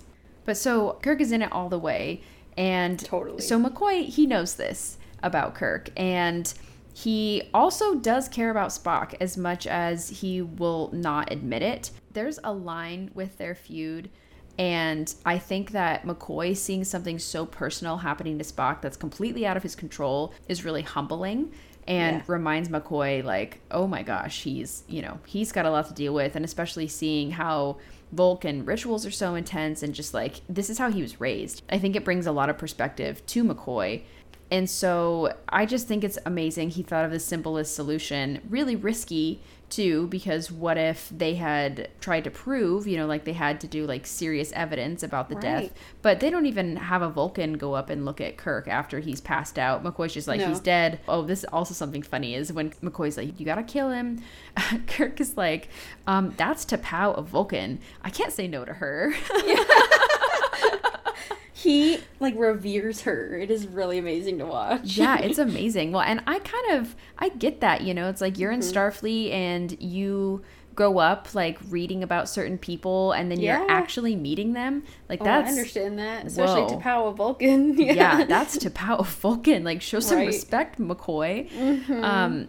Yeah, I love that. And so, McCoy, I think he really deserves a shout out because it's a great fake out death. Yeah, one of the best examples of it. And Spock is 100% convinced that it happened.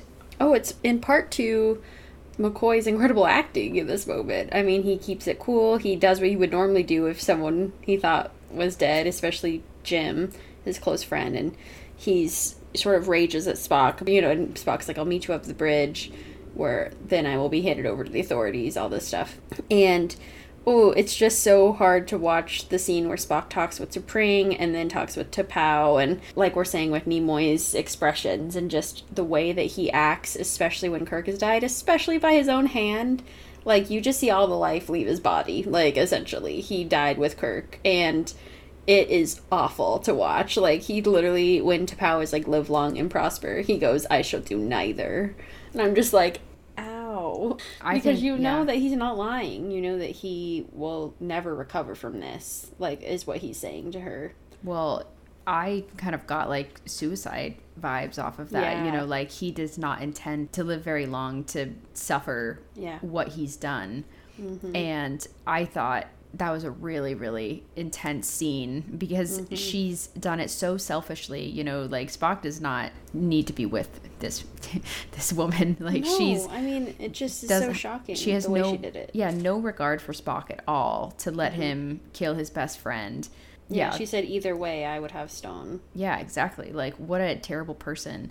And I've always, because of this episode, like, I've always hated her. And so, Same. like, Strange New Worlds is just really doing it's like, what wonders happened to her? for my T'Pring. I just wonder what's going to happen to them in the future. Yeah, seriously, to get to this point. But, yeah, that was really chilling, that whole scene. And then the reaction is just so satisfying when Spock does beam up and he goes right to McCoy because, he wants to see the body, and he has to talk to McCoy, like, now his closest friend, about what's going to happen.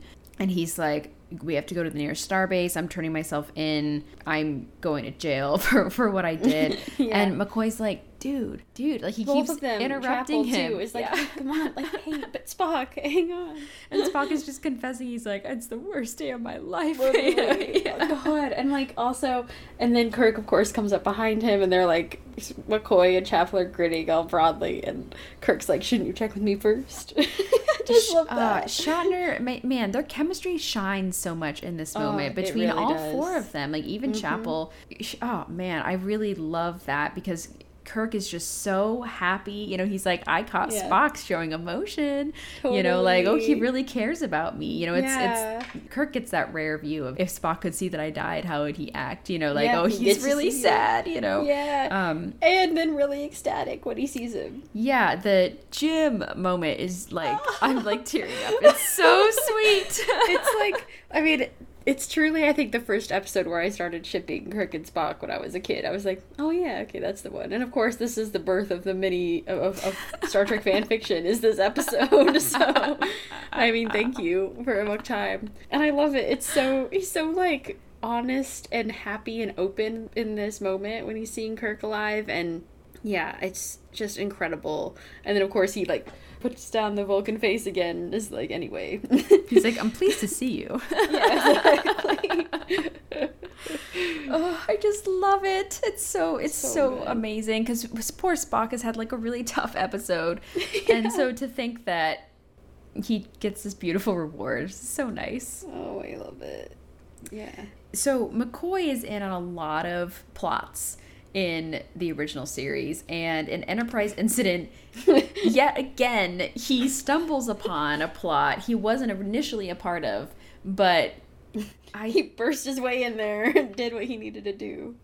Yeah, exactly. He, once again, comes in clutch in faking Kirk's death. Yeah, okay, this whole orchestrated plan, everything about this is so cool. I mean, you know, there's so much to this episode, but of course we're only going to be talking about the Vulcan death grip. And I love this. I love that McCoy worms his way into this and says, oh, you need another paralyzer? I gotcha. Yeah. We've been down this road before. Oh, yeah. Well, and this time the death fake out comes midway through the episode. Mm-hmm. I will say that I really appreciate this fake out because from the beginning of the episode, Kirk is acting really unhinged and really wild. And he's irritated, he's grumpy, he's yelling at his crew, like completely opposite to his normal personality. Yeah. And then he orders the ship into the neutral zone. And this starts the precedent of whenever a captain orders you into the neutral zone, you should be on red alert. Yeah. Like, because this is not... Something's going on. Yeah, something is wrong because no one in their right mind would go into the neutral zone, like, for no reason. You know? Just like, for fun. Yeah, it's either under orders or you're a spy, you know? Yeah. And Kirk, in this case, I think, to me, like, I remember the first time watching this, just being confused the entire time because Kirk and Spock do such a good job like accurately portraying what would happen if Kirk randomly went into the neutral zone. Yeah. The thing that's crazy is like Spock plays the commander so dirty. Like again, she doesn't have a name, Romulan commander. We talked about this. So sad. But he plays her like an effing fiddle because she believes like, oh, I can easily coerce this Vulcan she's very fascinated by, you know. I mean, who isn't? A Vulcan serving in Starfleet amongst humans. Right. Romulans are known to be cousins of Vulcans, and he's like appearing to be on her side as well. Yes, exactly. And he's convincing because he says, oh, well, I love when he's like, I am a volcanic heritage. Yeah, like, well, you're a volcano. Yeah, you're going to explode. I thought that was great. But yeah, I love seeing Spock undercover as well because he is supposed to be the straight-laced man, but man, he can play. Vulcans can lie, people. Yep. All the time. If they're telling you that they can't lie, they're lying. Yeah, that's a lie. I implied. Oh my gosh. So this is where, of course, the legendary Vulcan death grip comes from. When it finally comes to a climax where Kirk is acting crazy and McCoy is declaring him like insane and all of this stuff, and then Kirk lunges at Spock and Spock just like puts his hand on his face. Kirk collapses. He's dead. I just love it. It's so hokey, but not in a way that annoys me because I know it's like their shenanigans, especially watching this episode again. I know I'm like, oh my god, they are just like literally playing this up for everyone. Even Spock is like adding to the drama by being like, oh, well, my instincts kicked in. Oh, yeah. Well, and I think they have to play even more cool because McCoy is there.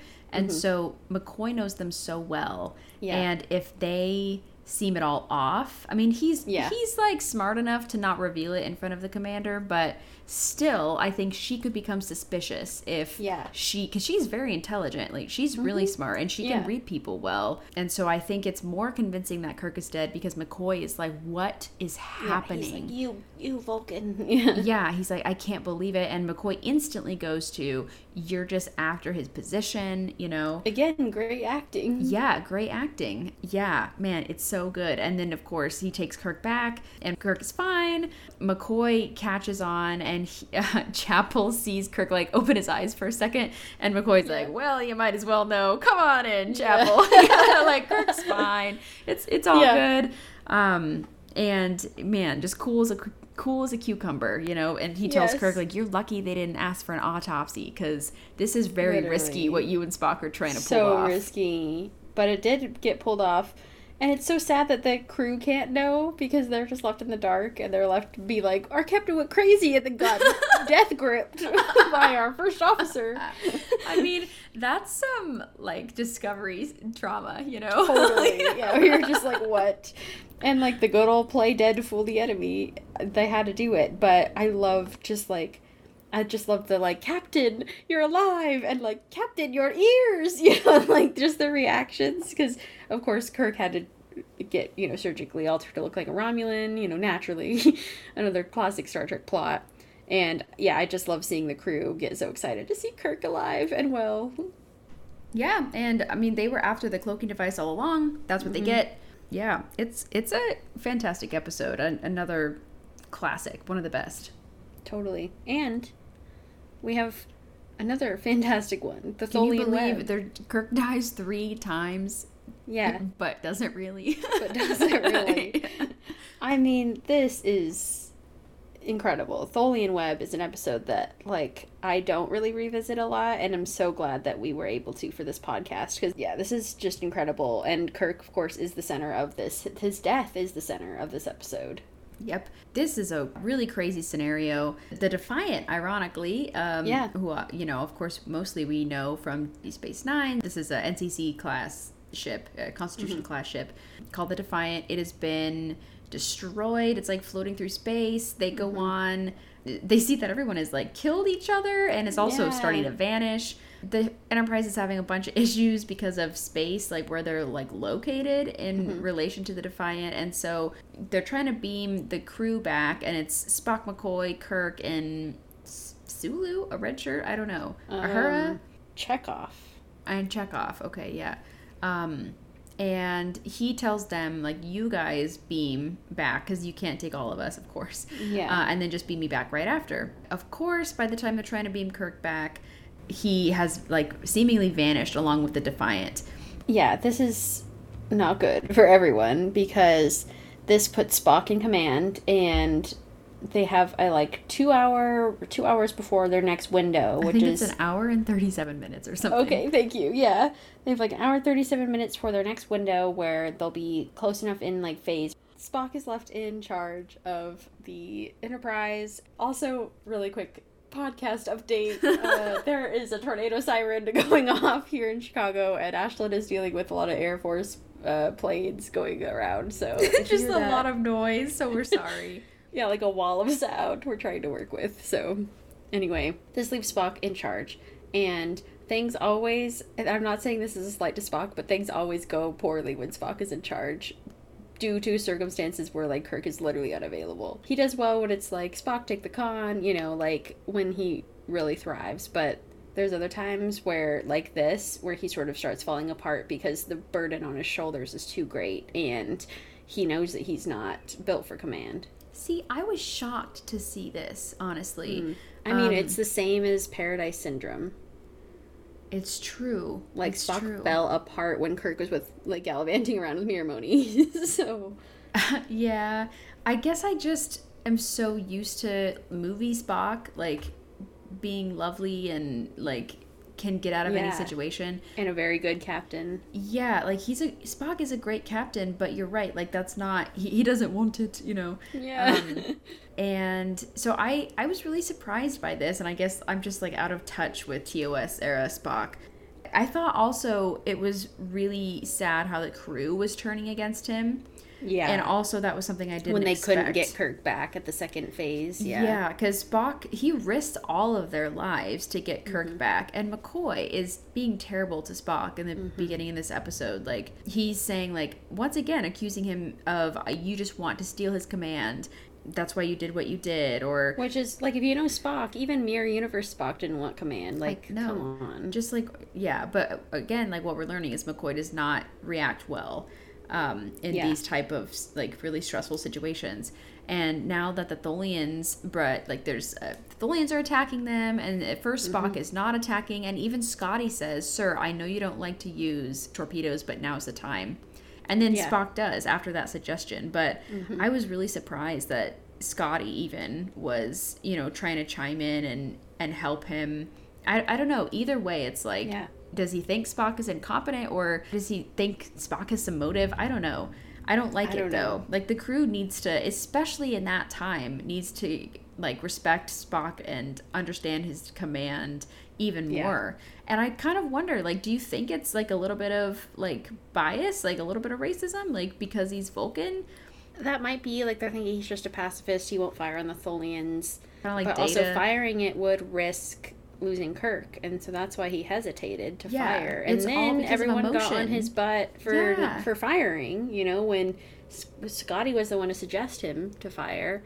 And so this is really hard, I think, because the whole crew is also simultaneously going through this fear that they're going to be the next person to go mad and start, like, wanting to kill the crew and be strapped down and screaming like Chekhov. So, like, clearly you can't have a good environment that is positive towards your captain if that's happening, you know?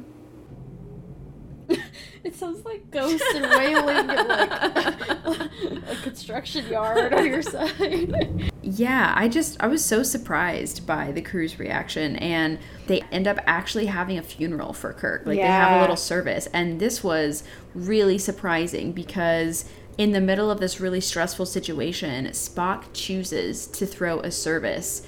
And I know they're kind of delaying times until, like, Spock is, like, giving up on the phasing because the ship, like, messed with the timing of Kirk. Yeah, because the time it took to fire killed his chances to... Yeah. And the Tholian's presence knocked them into the wrong space to try to retrieve Kirk. Yeah, exactly. And so Spock officially declares him dead, and I'm just so surprised that he felt like he had time to have a funeral in the middle of this. I think it was McCoy's, like, urging, you know, because I think that Spock would have chosen practicality over this kind of ceremony, but I also think that, you know, maybe it was McCoy's nudging and his own guilt, you know. I think that he feels very acutely responsible for Kirk's death, and he, you know, is sort of admitting to everybody, like, I'm the reason, blah, blah, blah, like, I shouldn't have fired on the Tholians, all this stuff. And I love, too, that then he says, each of you must evaluate the loss in the privacy of your own thoughts. And then they have, like, a moment of silence, and Scotty dismisses them. And I love this ceremony, but it's also just so awful to see Spock sort of, like, seemingly begging his crew for, like, forgiveness and understanding. And then in the midst of this, someone else, like, goes crazy and starts, like, screaming, and he has to be dragged out. And it's just so chilling to see this scene during a eulogy, during this service. Like, everyone's so dismayed, and it just adds to the, like, tense environment that's going on. Exactly, Rihanna. Thank you. It's such a great point.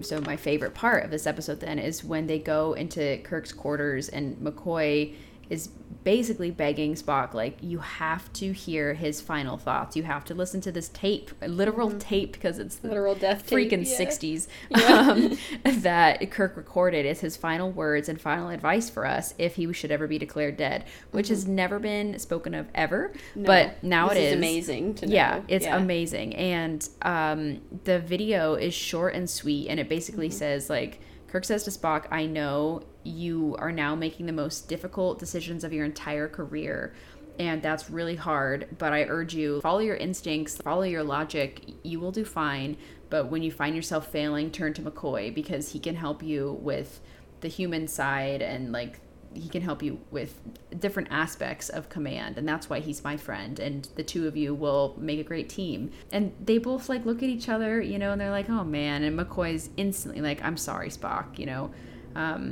Well, and Kirk's latter half of the tape is to McCoy, and he says, like, Bones, I know that this is extremely difficult for you, and that, like, you might be at Spock's throat or something of that nature. And then he says, but understand that Spock is doing the best he can, and he too is half human, and therefore he is capable of doing amazing human things, and also human failures. And I love that, because it also puts McCoy in his place of saying, like, hey, you have to remember that Spock is also just another person trying their best, and this is an extremely difficult situation for both of you. And Kirk just having that beautiful insight into both of their characters so deeply, and so it's just gorgeous. Like, I was in tears watching this scene. Yeah, this is a really amazing scene, and I am glad, like, as usual, Kirk is the one bringing McCoy back down to reality.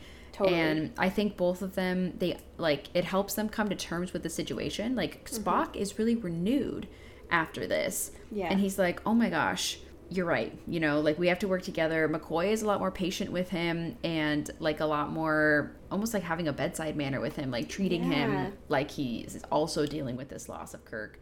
The thing that I think ruins this episode for me a little bit is Ghost Kirk. Ghost Kirk! He's trying to get tucked to everyone. And also, these bees need to listen to Uhura, because she's right. They strap Uhura down because she's telling the truth, and I felt that was really disturbing. I know, like, everyone's going crazy, and so Uhura thinks it's a symptom of her going crazy, but Uhura doesn't think that. McCoy thinks that. Yeah, exactly. Yeah. That's what I'm saying. Like, that's like not was right. Crying and no one helped her. No one even sat by her. Like, no really one's wiping Chekhov's brow as he's screaming in agony. I'm like, where are? I know these nurses and doctors are overflowing, but even McCoy just like casually walks past Chekhov with not a care in the world as he's like screaming and writhing. I'm like, geez, McCoy. Oh my god. I thought McCoy, like, only had bedside manner with Uhura because he is so sweet to her, and she is, like, weeping. Yeah. And she's like, is it real that I see Kirk in my quarters? And he's like, no. Yeah. He's like, don't worry, I found an alcoholic antidote. Okay, that also, that really makes up for it. I don't know, Ghost Kirk, because he randomly appears in this ship, and, like, Shatner's just overdoing it too much, and he's, like, floating, like, whoa. It's so funny, and we've had such a moving couple moments in this episode that this just takes me out of it. Classic TOS. But I love it. Exactly. It's classic. It's cheesy. It's terrible effects. It's Star Trek. Yeah. Yep. Absolutely. It's Star Trek all in one. And the way they get Kirk's body back is crazy. The whole crew is pumped to see Kirk floating, and then Kirk was locked onto the transporter beam, and they blew themselves clear of that space before the Tholians captured them in their web, and he's back, baby. Kirk got beaten back up. Somehow. And all is well, I guess. I kind of feel like Spock was alluding that Kirk was in the transporter buffer, because he said several times we got his pattern as we were enclosed in the web. Yeah, so I think he did maybe drag him through the buffer as they got out of that space. Yeah, it's just an interesting version. You might have noticed, everyone, we haven't talked about Relics, which is Scotty's death fake out in the Next Generation episode Relics. We are going to save it for next week. But it's a similar type of death. Yeah, Rihanna, it just sounds like there's a ghost going through. Maybe Kirk is here with us in the room. Ghost Kirk. He's floating around. Yeah. This crew just really needs a win, and so the fact that they're able to get Spock or to get Kirk back is awesome. Yeah. And that they can joke with Kirk and, like, kind of have this inside joke about the death tape now that Kirk's not in on, because they tease him into thinking that they didn't hear it. This pisses me off, honestly. I know. I'm like, boys, can you talk about your emotions for 2 seconds, please? Like, how about having, like, instead of a single feeling ending where we're all laughing, like, what if it was just a genuine, like, I'm so happy to see you alive, and, like, your words really grounded us, you know? Yeah, like, any legitimate emotion, but that's and Kirk's fine. He's disappointed. He's like, oh, you didn't see my... okay. Yeah. Bye. I know. Oh, poor Jim. Well, I gotta say poor Jim for something else. Yeah. Yeah. So this is it. This is the... Rihanna sounds like we have a soundtrack for this episode. So yeah, we are entering the final lap of this death fake out race, and that is entering the movie era of fake out deaths, which is amazing that we have a movie era. Yeah. But of course there is. So we're going to start with Generations, because that, of course, is Kirk's fake out death. We're not talking at all about the last 10 minutes of the movie. Oh no, we're not talking about the real death. We're not even talking about the Next Generation portion of this movie. We're only talking about the very beginning. And of course, this is when the Enterprise B is being debuted. She's literally like not ready to be space worthy. Everything's arriving on Tuesday, and there's no transporter, there's no weapons, there's no doctors, there's nothing that's important. The chair is like weird. I forgot about the chair. There's something wrong with your chair. And the Nexus ribbon, aka the plot point, is like attacking these nearby ships, and the crew, like 200 people die in front of them. Yeah. And Kirk the whole time, because there's this other captain, and Kirk is like judging him from afar. Classic Kirk. Admiral Kirk. Because he's supposed to be there just for the christening of the ship, but when this emergency happens, it's really surprising that no one is prepared. But thank God they have this like heroic captain on board with Scotty and Chekhov, the only people who have a clue, I guess. Literally. And Tuvok, I guess human Tuvok is here. And Demora. Yeah, Sulu's daughter. So we have some familiar faces. But in the end, it comes down to there's some repair that needs to be done off the bridge. Initially, that main captain dude was going to go. And then Kirk was like, you know, I overstepped too much. I will go down because the captain belongs on the bridge. Yeah. Tragically, Kirk is able to save them. And then the Nexus ribbon, like, rips off that part of the ship. And so that is how James T. Kirk dies in the history books. And that's how he ends up in the Nexus. Yeah. In real life. Yeah, exactly. So Kirk did not actually die there, but I wish, I wish we'd had any kind of fallout or reaction about Kirk's death in this movie, because all we get, we were just talking about how when Kirk died in the Tholian web, we had these great scenes of mourning and reactions by Kirk and McCoy. Yeah. I know, and we talked about this in the movie series, that DeForest Kelley and Leonard Nimoy were asked to be in these scenes, except and when they either thought the script was bad by Nimoy, or DeForest Kelley just wasn't interested in the project and wasn't being paid enough, they got James Doohan and Walter Koenig. Great actors, great characters, but it's not the same impact. Like, I think if it had been Spock and McCoy here, we would be weeping like we do in Wrath of Khan, Yeah, exactly. And it just felt like because it's a Next Generation movie, they were kind of doing Kirk a disservice by not showing any kind of reactions, even like headlines, like the Starfleet president saying something like, "We've lost a legacy today." Like the world is shocked today. We need I feel like a 30-second montage, like literally, I would be just happy give that with. To it. If you can't get Spock and McCoy, like I don't know. I know. Yeah, it just cheapens it, and then of course his like real death later on even cheapens it even more. And so I think like this fake out death would have been better as a real death, as him saving hundreds of lives and going out the way Kirk would have wanted to, and I don't know, I just feel like, dang. But it's a training mission. That's true. Not even a training mission. Yeah, it's just like a departing. Yeah, I don't know. It's true. It's hard. And sometimes death is that way, I guess, and that's what they're trying to say, but also just doesn't feel like they really went hard in on those metaphors or anything. No, especially because throughout all the original series movies, Kirk is saying things like, "I've always known I'll die alone," and so he is fulfilling that. He's alone on that part of the ship, saving everybody. I guess in the end, the only thing that's better is that he saves billions of people instead of hundreds. But true. Yeah. It's just not satisfying. Yeah, not satisfying. Not the death fake out we wanted. No. I don't even know how to transition into this next fake out death, because it is the most, like, one of the most well-known things about Star Trek is that, like, if you're going to watch any movies, you better watch Wrath of Khan.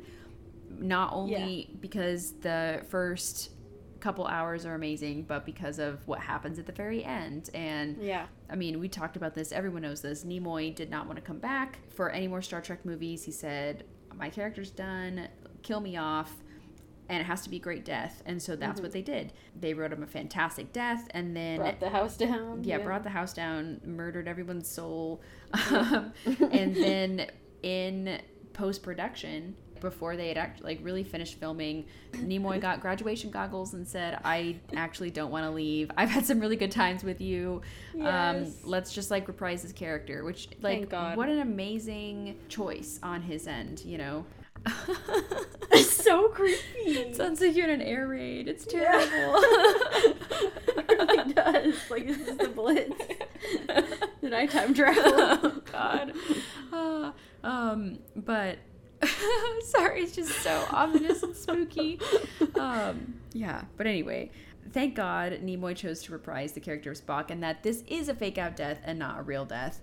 Yeah, Rihanna, and thank God they were able to add that. Remember, just for McCoy to get the Katra. Exactly. So now Spock has shared his Katra or shared his mind with so many people, and McCoy is one on that list. Yes. Rihanna, I want to talk a little bit about the audience's reception for this. We've been talking about, did you think this death was real? Yeah.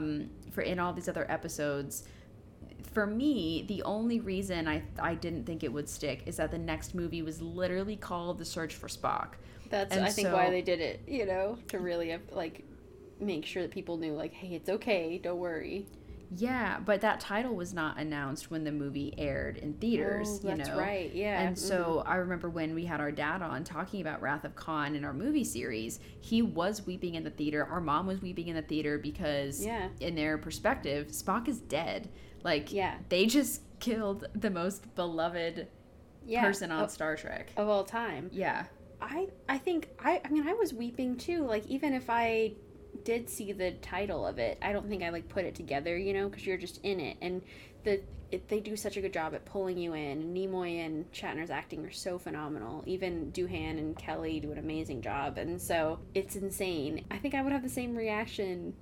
Maybe I'd just be more mad if I didn't know that Spock was going to come back, I think that I'd be more mad than sad. I'd just be furious that they would ever do this to us, Yeah, and I feel like it's the ultimate death fake out because so many audience members in the moment were tricked. And I'm sorry, it's loud on my side too. It's so We're just loud, going to enjoy it.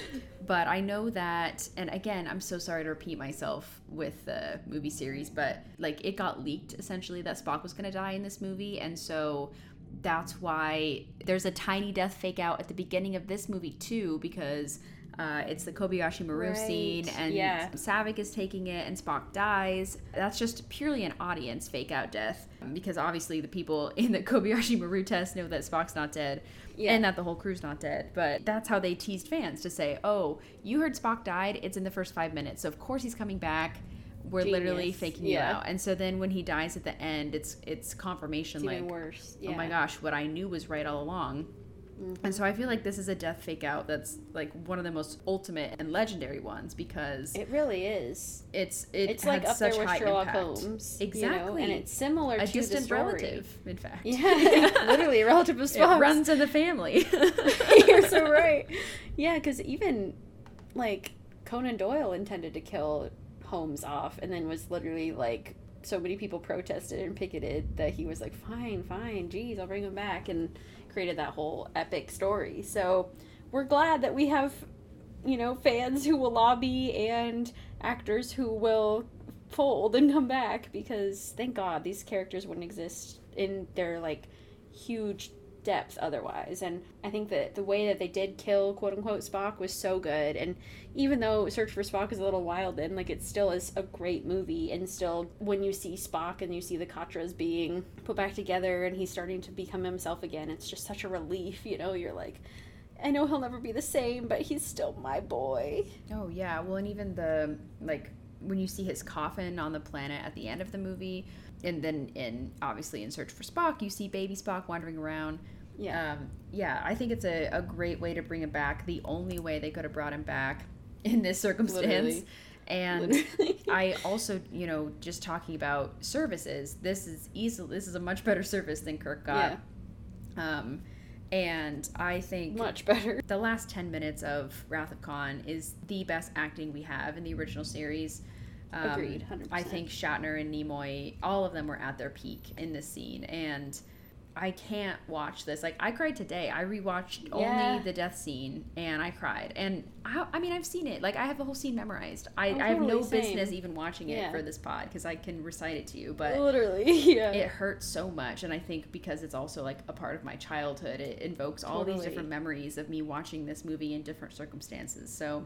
And, like, getting to see their reactions and their, like, deep love for each other, whether you think it's brotherly or more, like, romantically. Either way, it's such a beautiful story for the both of them.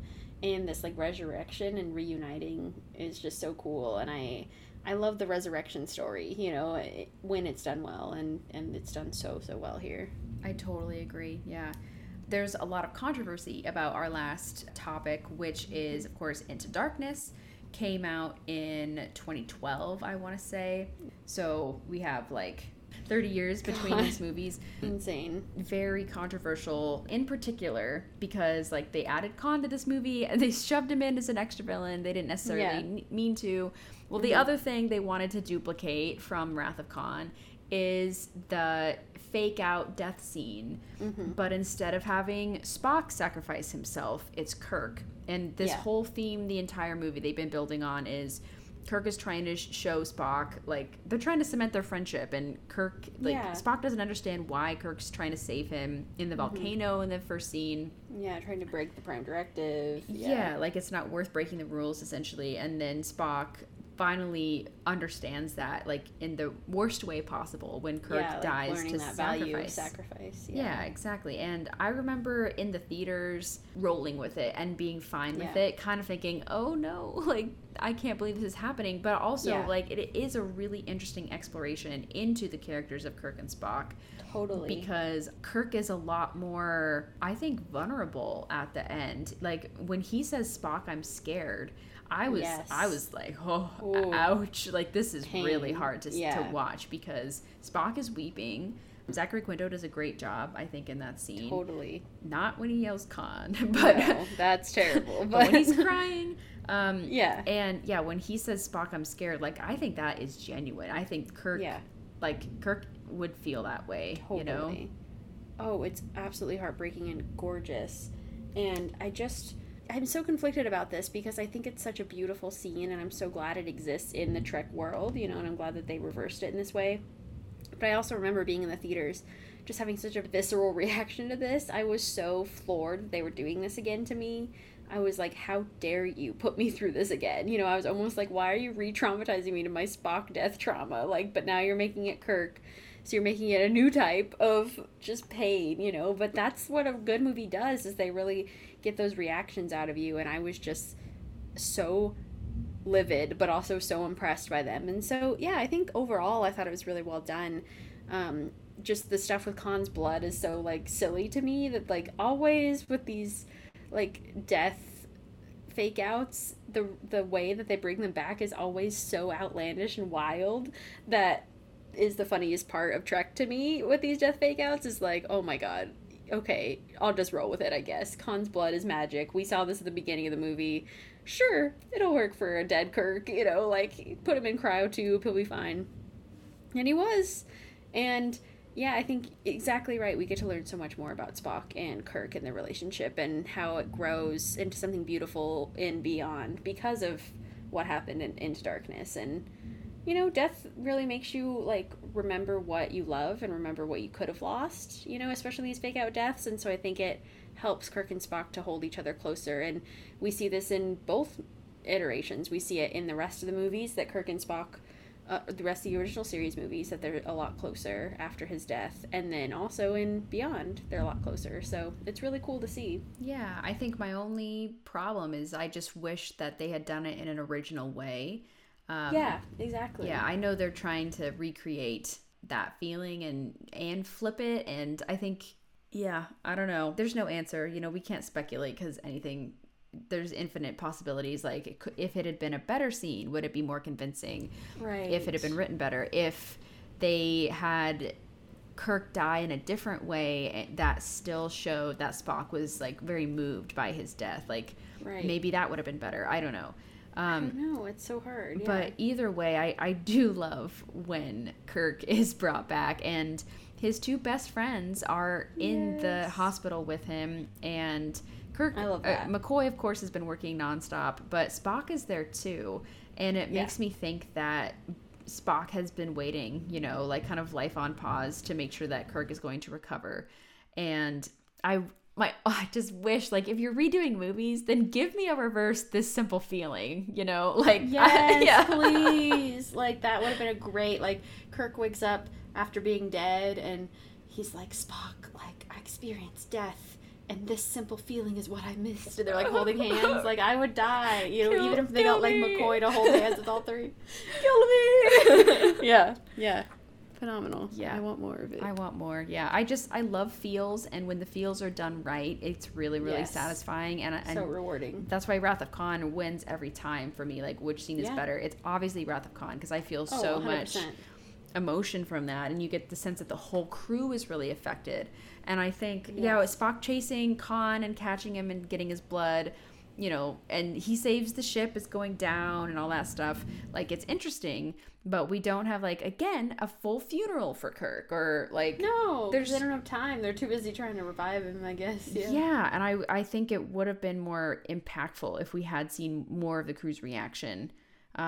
Totally agree. So yeah, I don't know. This debate has been over talked about, but I'm glad that we have this very, very specific angle to talk about it from. Same. I absolutely agree. And I just am so shocked by this rain. I'm just so grateful, Ashlyn, that you chose this topic, because it is like teaching me so much more about these characters and insights of how they deal with grief and how they deal with losing people that they love or thinking that they do. And yeah, it just really says something about a person, and I love the writing for all these episodes, and so glad you chose this topic. So thank you, Ashlyn. Yeah, I've had a blast talking about this. I think especially original series is such a good amount of seriousness and hijinks, you know, so totally it's been so much fun to talk about these fake out deaths, and I'm really, really looking forward to discussing them in other series as well, because there's like not a lot, there's not a lot of similar deaths, you know. There's a lot of ways we can kill our favorite characters, so many ways to die. Oh my god. It's the thunder. Yeah. Very threatening. Ominous. Yeah. Well, Rihanna, I am excited next week to talk about the Next Generation fake out deaths, and in the meantime, try to stay alive with the thunder. You too with those planes, Ashlyn. See you next week. Thank you for listening to the TOS Sisters podcast. Please tune in next week for the second episode of our Death Fake Out series, where Ashlyn and Rihanna will discuss the characters who came back to life in The Next Generation.